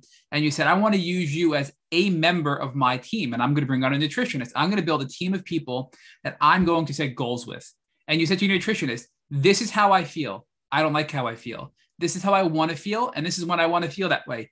Help me get there. So you went in and you set the expectation and then you set the goals that you wanted, which I think is setting yourself up for success with your doctors, right? So that's a really first important, powerful tip I think you share with us. The second one is you're eating foods that are known to be inflammatory, carbs and sugar, COVID, we all get it, right? But then you said, you know what, I'm not happy with this. I need to make a change. And you made that change. So that you're removing known inflammatory foods and you're now eating things like peanut butter and shrimp and things that you think are going to help you get protein and be healthy and get vitamins. But those weren't even good for you. Those are traditionally known foods to be healthy for people. But it turns out you have food sensitivities to them, right? So how, I guess the question I'll ask you about that is, what test specifically did you run? Was it a blood test? Was it a scratch test? How did you know what food you were allergic to? It was a finger prick blood test. It was called FIT. And so she gave that. You do it at home and it's like a little, a blot test. So you just blot the blood on like these little circles on the little piece of paper they give you, send that in. It takes about 2 weeks or so to get your results. And then we did the one that would show you the most results. There's like different levels of the food sensitivities, and they're all different. Like they cost all different amounts, but we were like, if we're going to do this, let's just do it. And so we got all of them back. And then she kind of looked at the markers, and it ranges from 1 to 4. And a 1 is it, it doesn't really mean anything. 2, you have to be cautious about how often. If it's a level 3, she cautioned me to only have it twice a week. So like beef and pork came up on that. Honey came up on that. Soy came up on that. So certain things, you can see it all laid out. And then the number 4s we're kind of absolutely don't have. So gluten, dairy, egg, pineapples, blueberries, kiwi, all of these really interesting mushrooms came up on that. Shrimp came up. So it's all of these foods that you wouldn't even think of, but then you realize, oh, okay, I do have a lot of that in my diet. And so you take a look at what exactly you're eating. And then after that, you go from there and you start seeing, what foods should I be eating? What foods are healthy for me? And will actually give me the boost I need to start healing. I think, Grace, it's data, right? So your body was starting to develop these signals to know what was going on, but now you have this data set to be able to correlate with how you're feeling. So you're thinking, wow, when I'm eating blueberries, maybe I don't feel that great, but who would think that, because blueberries are healthy. So now you're having this data to then make conclusions by seeing results when you actually eat that food, and then make wise decisions within your diet. So can you say the name again of the test, just so if people are listening? Is it something you mailed away through a website, through a service, or did you have to do it through your dietitian in her office? The doctor gave us the kit. It's the FIT, food sensitivity test. FIT. And so we had our next door neighbor, who's a nurse, do the finger prick because she didn't want to do it herself. And I didn't really want to do that for her. So our neighbor did the finger prick, did all the blotting, and then you package it up at home, you send it there, you pay the company directly. And then they sent the results to our naturopath or to the nutritionist. And so we made an appointment with her, and then she was able to lay it all out on the table with us and show us a different plan for what will get her to her optimal health. So Grace, now you're taking this natural approach, right? You're doing Plexus, you're restoring your gut, you're eating better because of Plexus, you're realizing what food you should and shouldn't have, even the ones that aren't as commonly known, and you're starting to feel better. What else are you doing? So you stop the antibiotics, you're repairing yourself from some of the damage that was done from the antibiotics. Is there anything else you're doing? Any other doctors you're seeing that are playing a role in your healing? So I started the Dr. Rawls program, the Restore Kit. And that was the first time I started seeing any glimpse of hope within the whole journey of actually having a little bit of energy.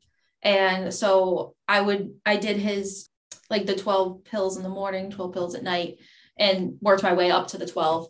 And I would say by 3 or 4 months in, I started noticing I was able to do things and not get as tired as quick. And so I've been on that now for a year and a half. And this summer I was even able to go hiking in Acadia. And I did like an actual real hike.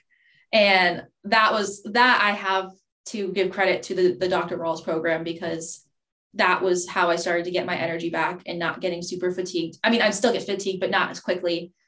And I can actually have days where I can do things. I just want to put this in perspective, because I think it's so beautiful, your story, your transformation, that you believed you had a good quality of life when you were suffering with debilitating migraines. You couldn't read, right? I mean, I just keep going back to this because it's like how strong you are to think that that's a normal, healthy quality of life is just, for me, I'd be in bed crying, crippled, right? So to hear you tell me that is interesting. And then to say you got even worse, where you were homebound and bedbound because of the fatigue and the symptoms, and you're treating and getting worse from the antibiotics. And then thanks to natural things, and you're crediting it to the Restore Kit by Dr. Rawls and Vital Plan, and now you're a year and a half into the Restore Kit, you're hiking again, right? I mean, that is so powerful to hear you go through this journey that you've gone through and learn what you've learned. And I know that this podcast and the lessons you've taught us, and there have been so many, are going to help other people shortcut their healing journey and not have to get delayed the way you did to get to a place to feel better like you are today. And I know we all struggle. I'm not saying you're perfect today, and none of us are. And this is something that I think we learn as we go on, but it really is a beautiful transformation and a beautiful story. So is there anything else that you're doing? So obviously the Restore Kit, I mean, everybody who listens to this podcast knows Rich and I are a huge fan. We both take it. It's been transformational in my life. It's been transformational in Rich's life. It's so many people we know take it and have had great benefits from it. But is there anything else you're doing? So you got Plexus, you have dietary changes, you have the Restore Kit, which the Restore Kit obviously is antimicrobial, antiviral, antiparasitic. It's immune modulating. I mean, it helps your cells and helps repair cellular damage. But is there anything else you're doing up until the present date that you feel has been helpful in your healing journey? Mm-hmm. I have been working with a massage therapist. I started with him. It's funny. He was actually one of the dads at my photo shoots. And he said, "Oh, I'm a massage therapist." And I said, "Oh, I'm going to come to you." And so that was over a year ago. And he's been helping me. I noticed that, I've been trying to see if I can push it like to a month in between visits. And I definitely know he's helping because my month is almost up and I'm ready to go back to him. And so he's been definitely helping me. And then I've been working with a chiropractor, neurologist, physical therapist, all in one, who understands Lyme, which does that work? It's a chiropractor, neurologist, physical therapist. Yes. Right? Is that what you said? So how does that work? What do they do? So he actually understands Lyme because he has had Lyme, which is that's such a great blessing just in that, because he understands that every week I come to him with some kind of different symptom and he fixes it. And so he's been working a lot with the brain connection to everything and all the pathways being right and mine are not right. And so he's been trying to fix that, especially with the numbness and the tingling in my back. And so we've been doing, remind me, what is the ear? I don't have to pronounce it vagus or vagus nerve. Vagus nerve. Yep. Yes. So we've been doing therapy for that. And I have noticed that my back, like the tingling and the numbness has gotten a lot better. It kind of goes like a roller coaster up and down, but right now I'm in the up period where it's not bothering me nearly as much. And that was not the case since before, like every day it was acting up, and now it's not every day. And so we've been doing that. And then he also has been adjusting me chiropractic wise only when he needs to, and very specific treatments where I've gone to other chiropractors and it's like a blanket, we're just going to do all of this and you're good, where his is very specific to what I'm feeling and how, like I went in 2 weeks ago with he diagnosed as carpal tunnel in my wrist, and he did specific treatments to just that. And it was gone the next day. And so he will do that. And then also the physical therapy side of trying to rebuild my muscles. That's what we were working on. And then I got COVID in December, and that has been kind of on the back burner, but that was what we were working on. It's just certain exercises to try and rebuild my muscle and strengthen my muscles so that I don't get as fatigued as quickly. So Grace, I just want to make another observation. You are recovering from Lyme disease. You get COVID in December, which in many Lyme patients, it cripples them and brings them back to, -20, right? It makes them worse than they were at their worst. And yet here you are today, I mean, hours into a podcast and doing so much better, which I think, again, is proof positive that you're doing things right? I mean, that's got to be more validation than anything for you. No, it definitely is. And it's definitely, it's really nice just to be able to do things again and feel like I am that 21-year-old who can do normal 21-year-old things again. I still proceed with caution. I still, if I know that if I'm driving for extended hours that I'm going to be hurting, or if I, am running, that's going to hurt. Maybe I shouldn't do that. And I don't listen to myself very often, but I'm at a point where I am able to say yes to more and able to go out and do things and start planning things for the future and exciting things. And so, yeah, it is exciting. So I'm going to ask you this really annoying and weird question that I like to ask before Rich picks up again is, if you were in the grocery store and sparked up a conversation with somebody and they told you that they were just diagnosed with late stage Lyme disease and they were suffering greatly, what advice would you give them based on your own experiences and trial and error and learning experience you had to go through to get to where you are today? I really would encourage them to look into the Vital Plan, because I do feel like that was my turning point. and it can't hurt to try. And it's also one of the lesser expensive things out there to try to do. Other than that, take the rest you need to take. Even though it's really hard, like watch the TV show you want to watch. Just like allow your body to rest because it is what it needs. And also I would join some of the Facebook groups out there just because all the people on there all understand what you're going through. And so if you have a question or you need help with something, you can reach out on there and people will answer you. I know I've done that several times and they all come back with answers, and it's very validating, especially if something is kind of like, I was having this weird itching after COVID and I didn't know if it was COVID or if it was Lyme because they are very similar.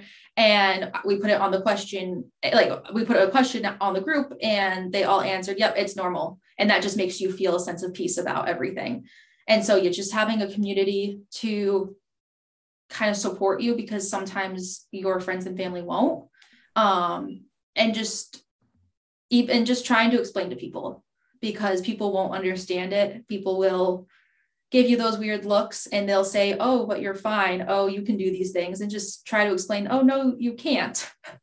And understanding that at this time, you just have to focus on you, and saying no is okay. So Jessica, this has really been a really enjoyable, sort of tennis match between Grace and Matt, where they're really, I think, just beautifully, sharing, an experience together. And I'm sure, as the proud mom, you enjoyed it as much as I did.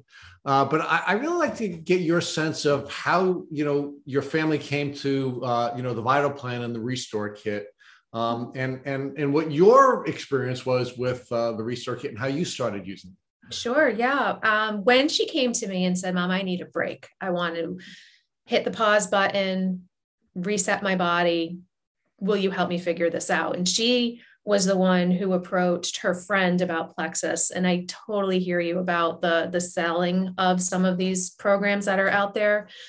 But again, we had such a great relationship. Grace approached her friend and said, will you help me with this? And was never pressured to do anything or to buy anything. So she did it, found that it works. And the girl basically said, call me if you need me, or if you have questions. You won't hear from me. I won't pressure you. I'm out of the picture.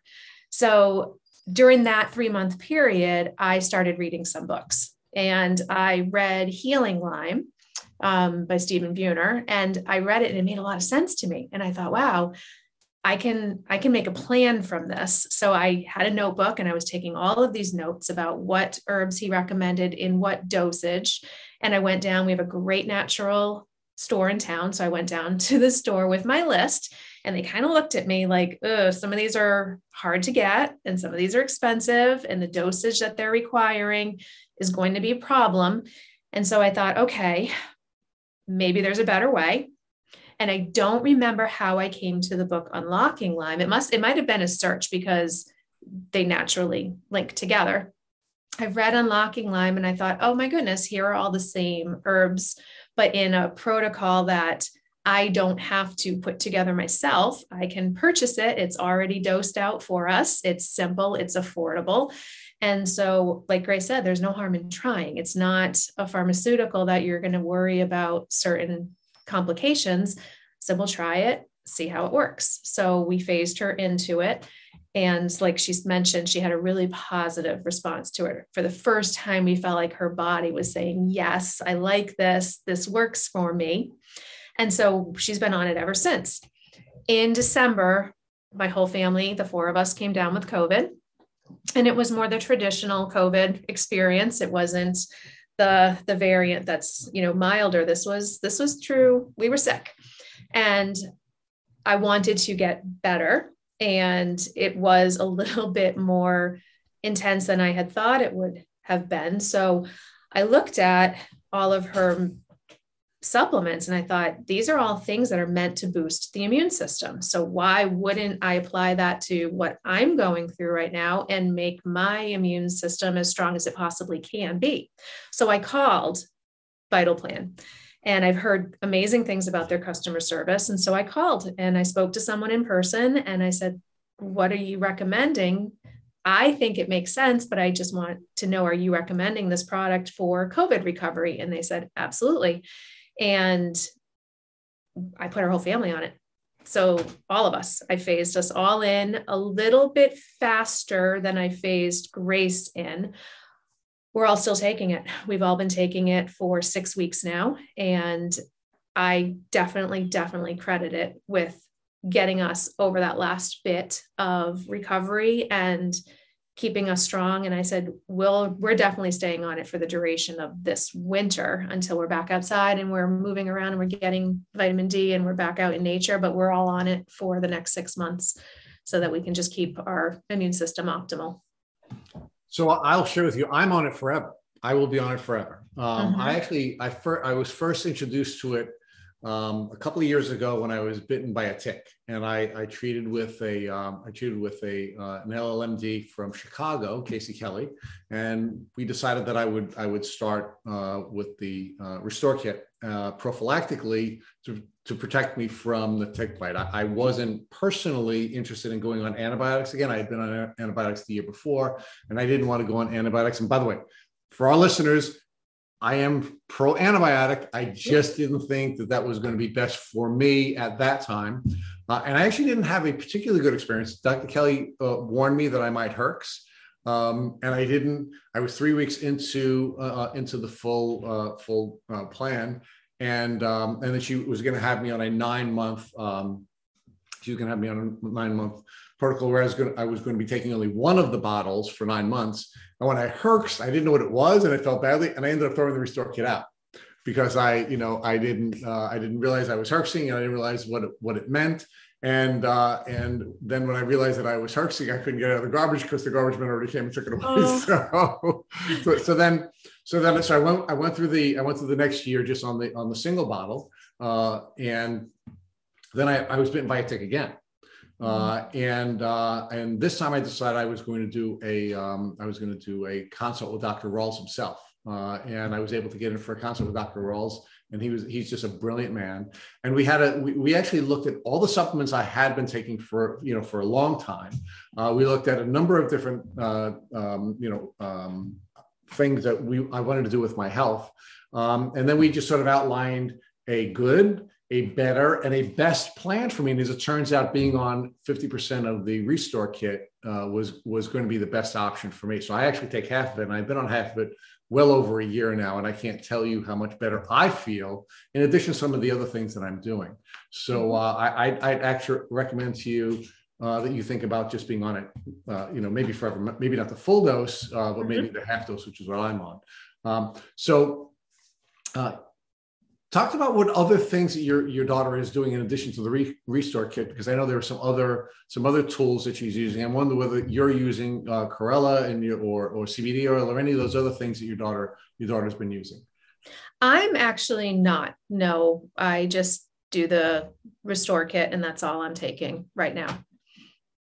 So Grace, I understand that you're taking Corella, and you're also using CBD oil. So talk about whether or not those tools are helpful to you and what role you think they're playing in your restoration of your health. So I was taking CBD oil, but it didn't do anything. And so I might go back on it just for the inflammation aspect, but not to expect like any pain to be better. But yeah, I tried the topical cream, and I think I got it from Young Living, and it didn't really do anything. And so I gave it to my grandmother, and she loves it. And so it shows you how different things react for different people. But I have done the tincture, and so I might go back on that. The Corella, which is that? You were on that, but no longer. Okay. Mm-hmm. So now, one of the things I'd recommend that you think about doing is maybe trying different brands of CBD.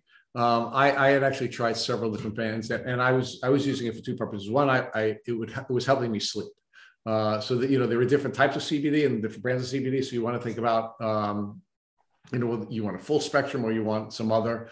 And we recently interviewed a young woman who started a company, somebody who has Lyme disease, named Ergo Hemco. And she actually has a CBD, which is awesome. It is fantastic. And she also has, you know, a rub. And Matt had given me several different, like we get a lot of samples from different companies that are sending us stuff. That's one of the cool things, I guess, about having a podcast. And none of them ever worked for me until Ergo Hemco. I bought the rub from her. It's off the hook how good it is. Now, I'm old and arthritic, so you know if it works for me, I think it may be something you may want to think about. So we can give you the contact information from that young woman, and again, something that's designed by somebody who has Lyme disease, and she's used it as her way out of, you know, the suffering on this journey. I think we have to give a little bit more credibility to it. And I can, again, just tell you from, you know, the experience that Matt and I have had, we've tried all kinds of CBD and we've sampled all kinds of CBD. That is by far the best. So I think you may want to just reconsider, you know, the CBD element of your journey, because it really is a great tool, especially if you want some assistance with sleeping and pain control. And Matt had actually used it when he was back on, you know, Matt had been reinfected, and he actually used the CBD as a vehicle for helping him with his nausea when he was taking antibiotics, and it was really helpful for him as well. So, you know, we find it to be a fantastic tool. So again, I'll just pass it on to you. So, Jessica, let's talk about the transformation, right? I mean, you know, I can tell you that I've been transformed by this experience, meaning we recently did a series of videos for one of the testing companies, actually, IGeneX. Matt and I were asked to do some videos. And one of the things that came to me is that like every part of my life is different because I've learned so much from so many of our guests. And little by little, I was like working them into my life. Like I often call myself, you know, Matt's minor bird, because when Matt would be anxious about trying something, he would say, "Hey, Rich, why don't you try it? You're healthy." And I was like, "All right, I'll try it." And, you know, and I have all these little things that have sort of added into my life. So talk to me about how this has been transformational, not just for Grace, but how has it been transformational for you and the rest of your family? I know for myself, it's taught me a lot about being intentional with your life and your health, and taking a hard look at what we're eating, how we're eating, what our habits are, what we enjoy doing. I mean, how we spend time together, what we can do and what we can't do, and saying yes to what we want to say yes to and no to what we don't want to say yes to. That it's really made me reflect on how I want to live and what I want to have in my life as I live. Like, what does our best life look like? Because when you have chronic illness enter your family or into your life, it realigns everything in a different way. And so I think for myself, it's definitely realigned everything in my life. And I think for my family, you know, it's done the same. It's made us appreciate things differently. Some of the things that we used to do, we don't do anymore. And there's no guilt or shame around that. Like, we've just decided to do things that Grace could do. We've adapted certain things to what she can do. And we've rediscovered and discovered in some cases is new things that we enjoy doing. Whether it's just a road trip around Connecticut, you know, let's get in the car and go for a drive and discover something. We found a lot of joy in that we don't have to do things on a big grand scale, that there's a lot of beauty to be found in watching a movie together as a family with an overflowing bowl of popcorn. Like, that's a beautiful way to spend time together. So I think intentionality has really been the big thing that's come out of it for me. Yeah. So, but sort of as a predicate to the intentionality is appreciation, right? There are a lot of things you took for granted before that you don't take for granted. You know, one of the things that I shared with the folks on the IGeneX videos we did is I took my immune system for granted. It just worked, right? It just worked. I could go out and drink as much as I wanted. I could eat whatever I want. I could exercise or not exercise. I could do whatever I wanted to do, stay up late, not stay up late, right? And I just took my immune system for granted because it just worked, right? Now I don't take it for granted. It's something that I really appreciate. And I also believe that I have the responsibility of making sure that I'm intentional. I love that word that you used, intentional about everything that I do, so that I'm not only appreciating my immune system, but helping my immune system to keep me healthy. Because I've now seen in so many people and with so many, with so much suffering, what happens when your immune system doesn't work anymore and when it fails. So it's a beautiful system and it works really well, but we also should be taking some responsibility for helping that system work, right? And be intentional about all the things we do, whether it be what we're eating, what time we go to sleep, how we wake up, what we do when we wake up, and all of the different other tools we have available to us to aid our immune system, for example. So I really think that is really awesome. Now, talk to us about how your family's been transformed as well. I mean, there's just, a piece of this, and Matt talked about that in the foreshadowing part of his, his questions to your beautiful daughter. Talk to us about how this has been transformational for your family and how your family is now giving back. And what was the trigger for that give back that you're now doing? It's a really interesting story how this came to be, because I never would have imagined that this is where I would be here talking to you through this, helping other people through this. When we met with the Lyme doctor, they suggested sauna treatments. That was the very first thing that they said. If you have access to a sauna, use it. And so we found a practice, like I said, close by that we were able to use their sauna. And even though it didn't make her feel good, I really strongly believed that if this is the primary thing the doctor said to do, we'll do it and maybe it will get better.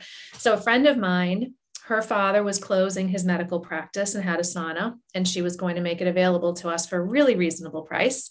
So Greg and I drove down to Pennsylvania, picked the sauna up, drove it back, set it up in our family room.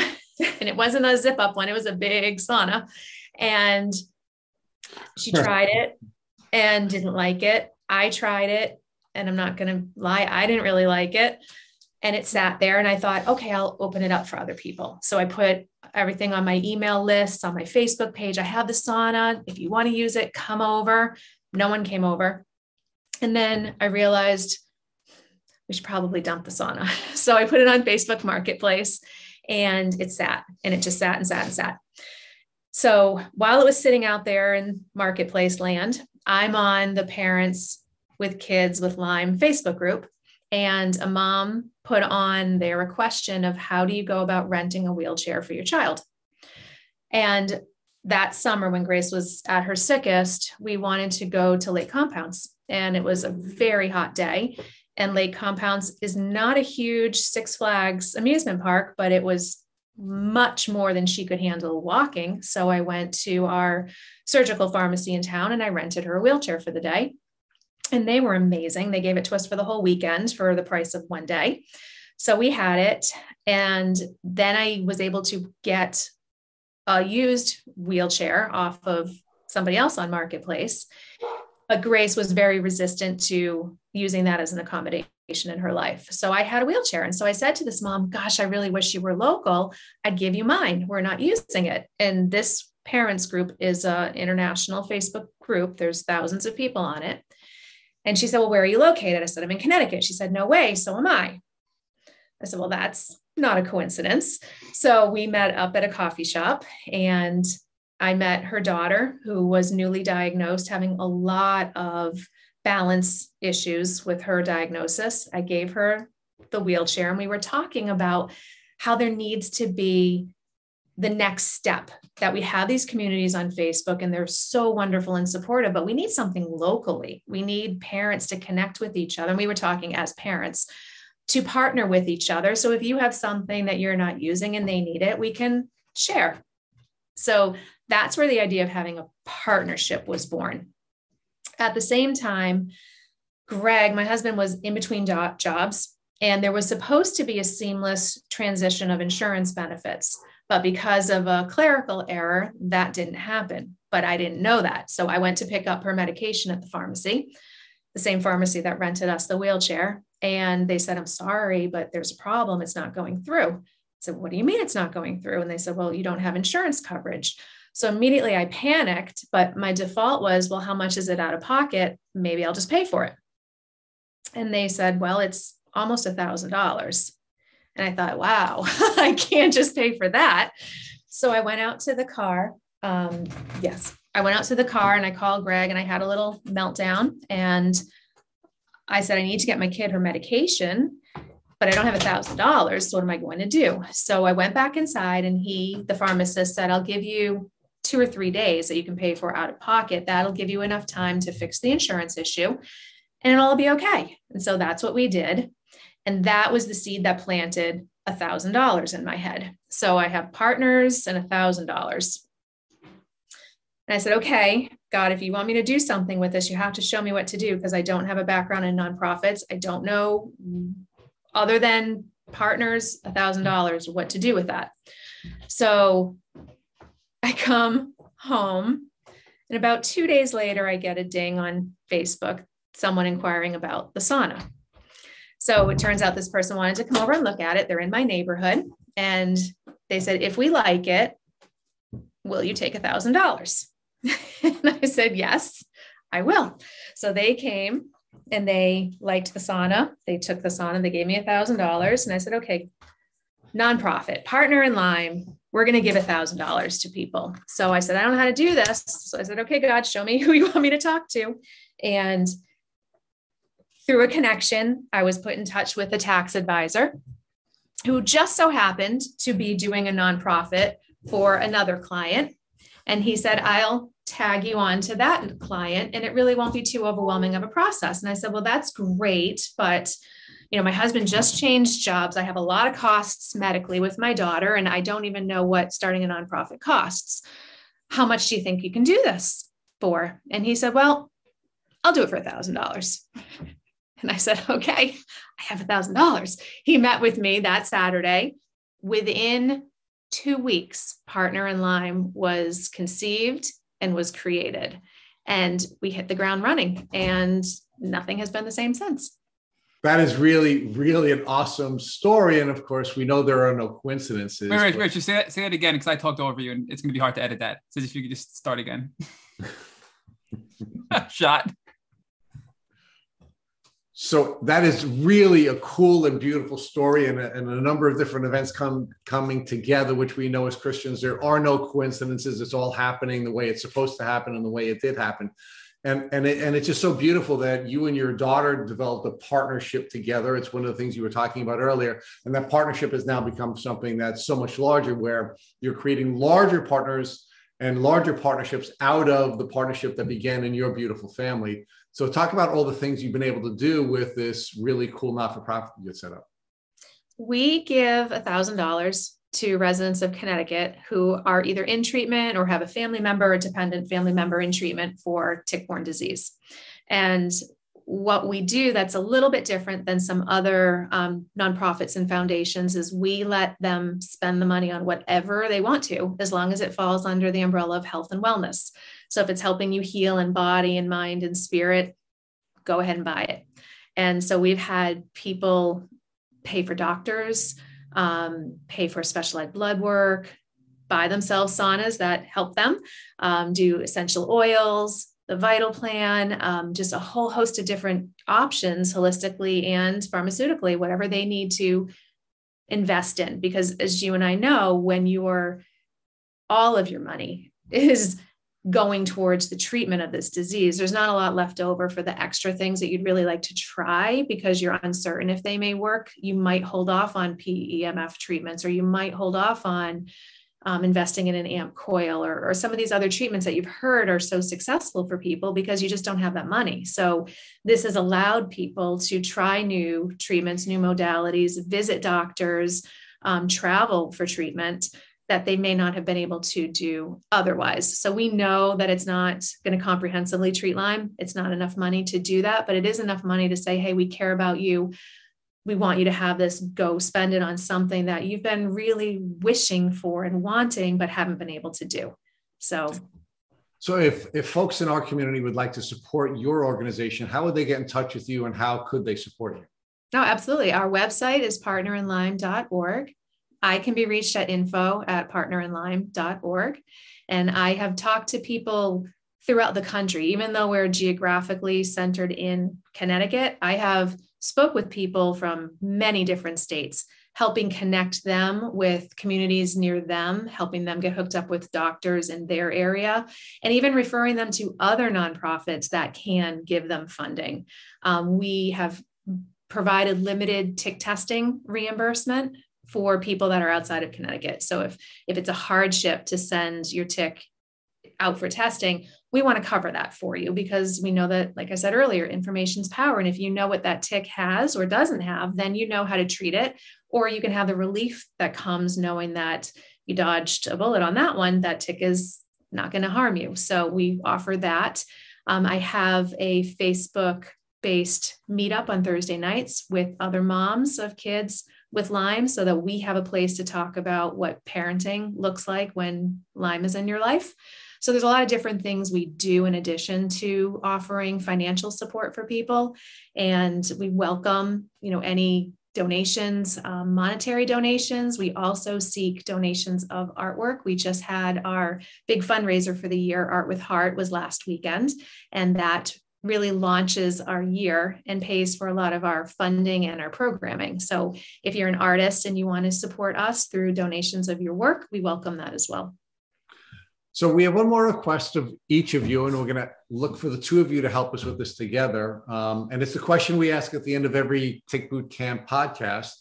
If God forbid, and I'm going to ask it to you this way, Jess, and Grace a little differently. If your dad or husband, who's been so wonderful in this story and was such a powerful force, although behind the scenes, certainly from this podcast, came in with a tick biting him right after this podcast, what would you recommend that he do so he wouldn't have to go on a chronic Lyme disease journey? Immediately, I would get that tick tested.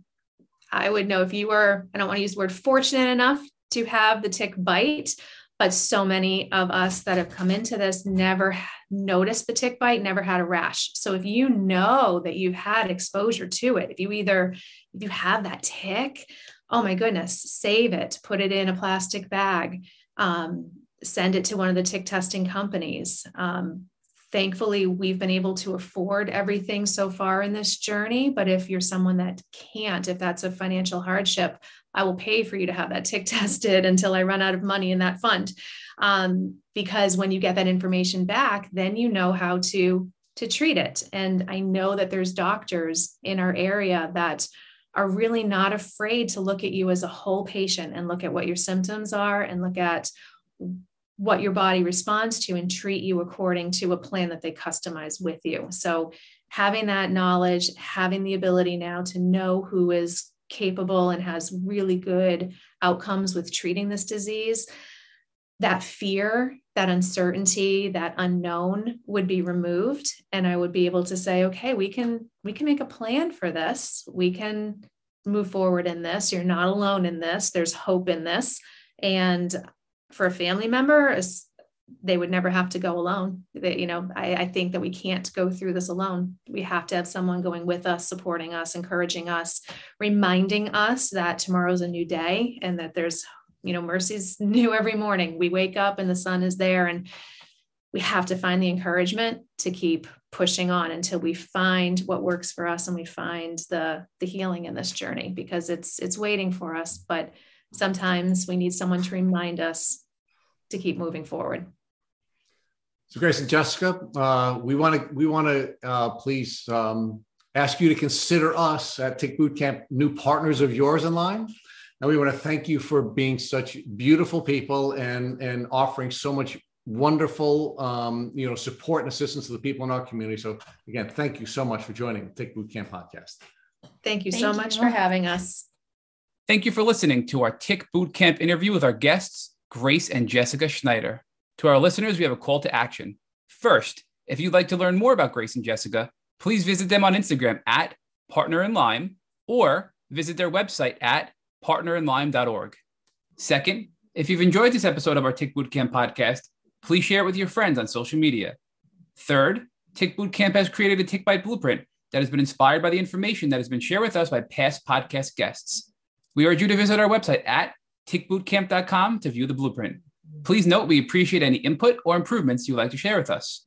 Fourth, don't forget to subscribe to this podcast on Apple Podcasts, Google Podcasts, or Spotify to get your automatic episode updates of our Tick Boot Camp podcast.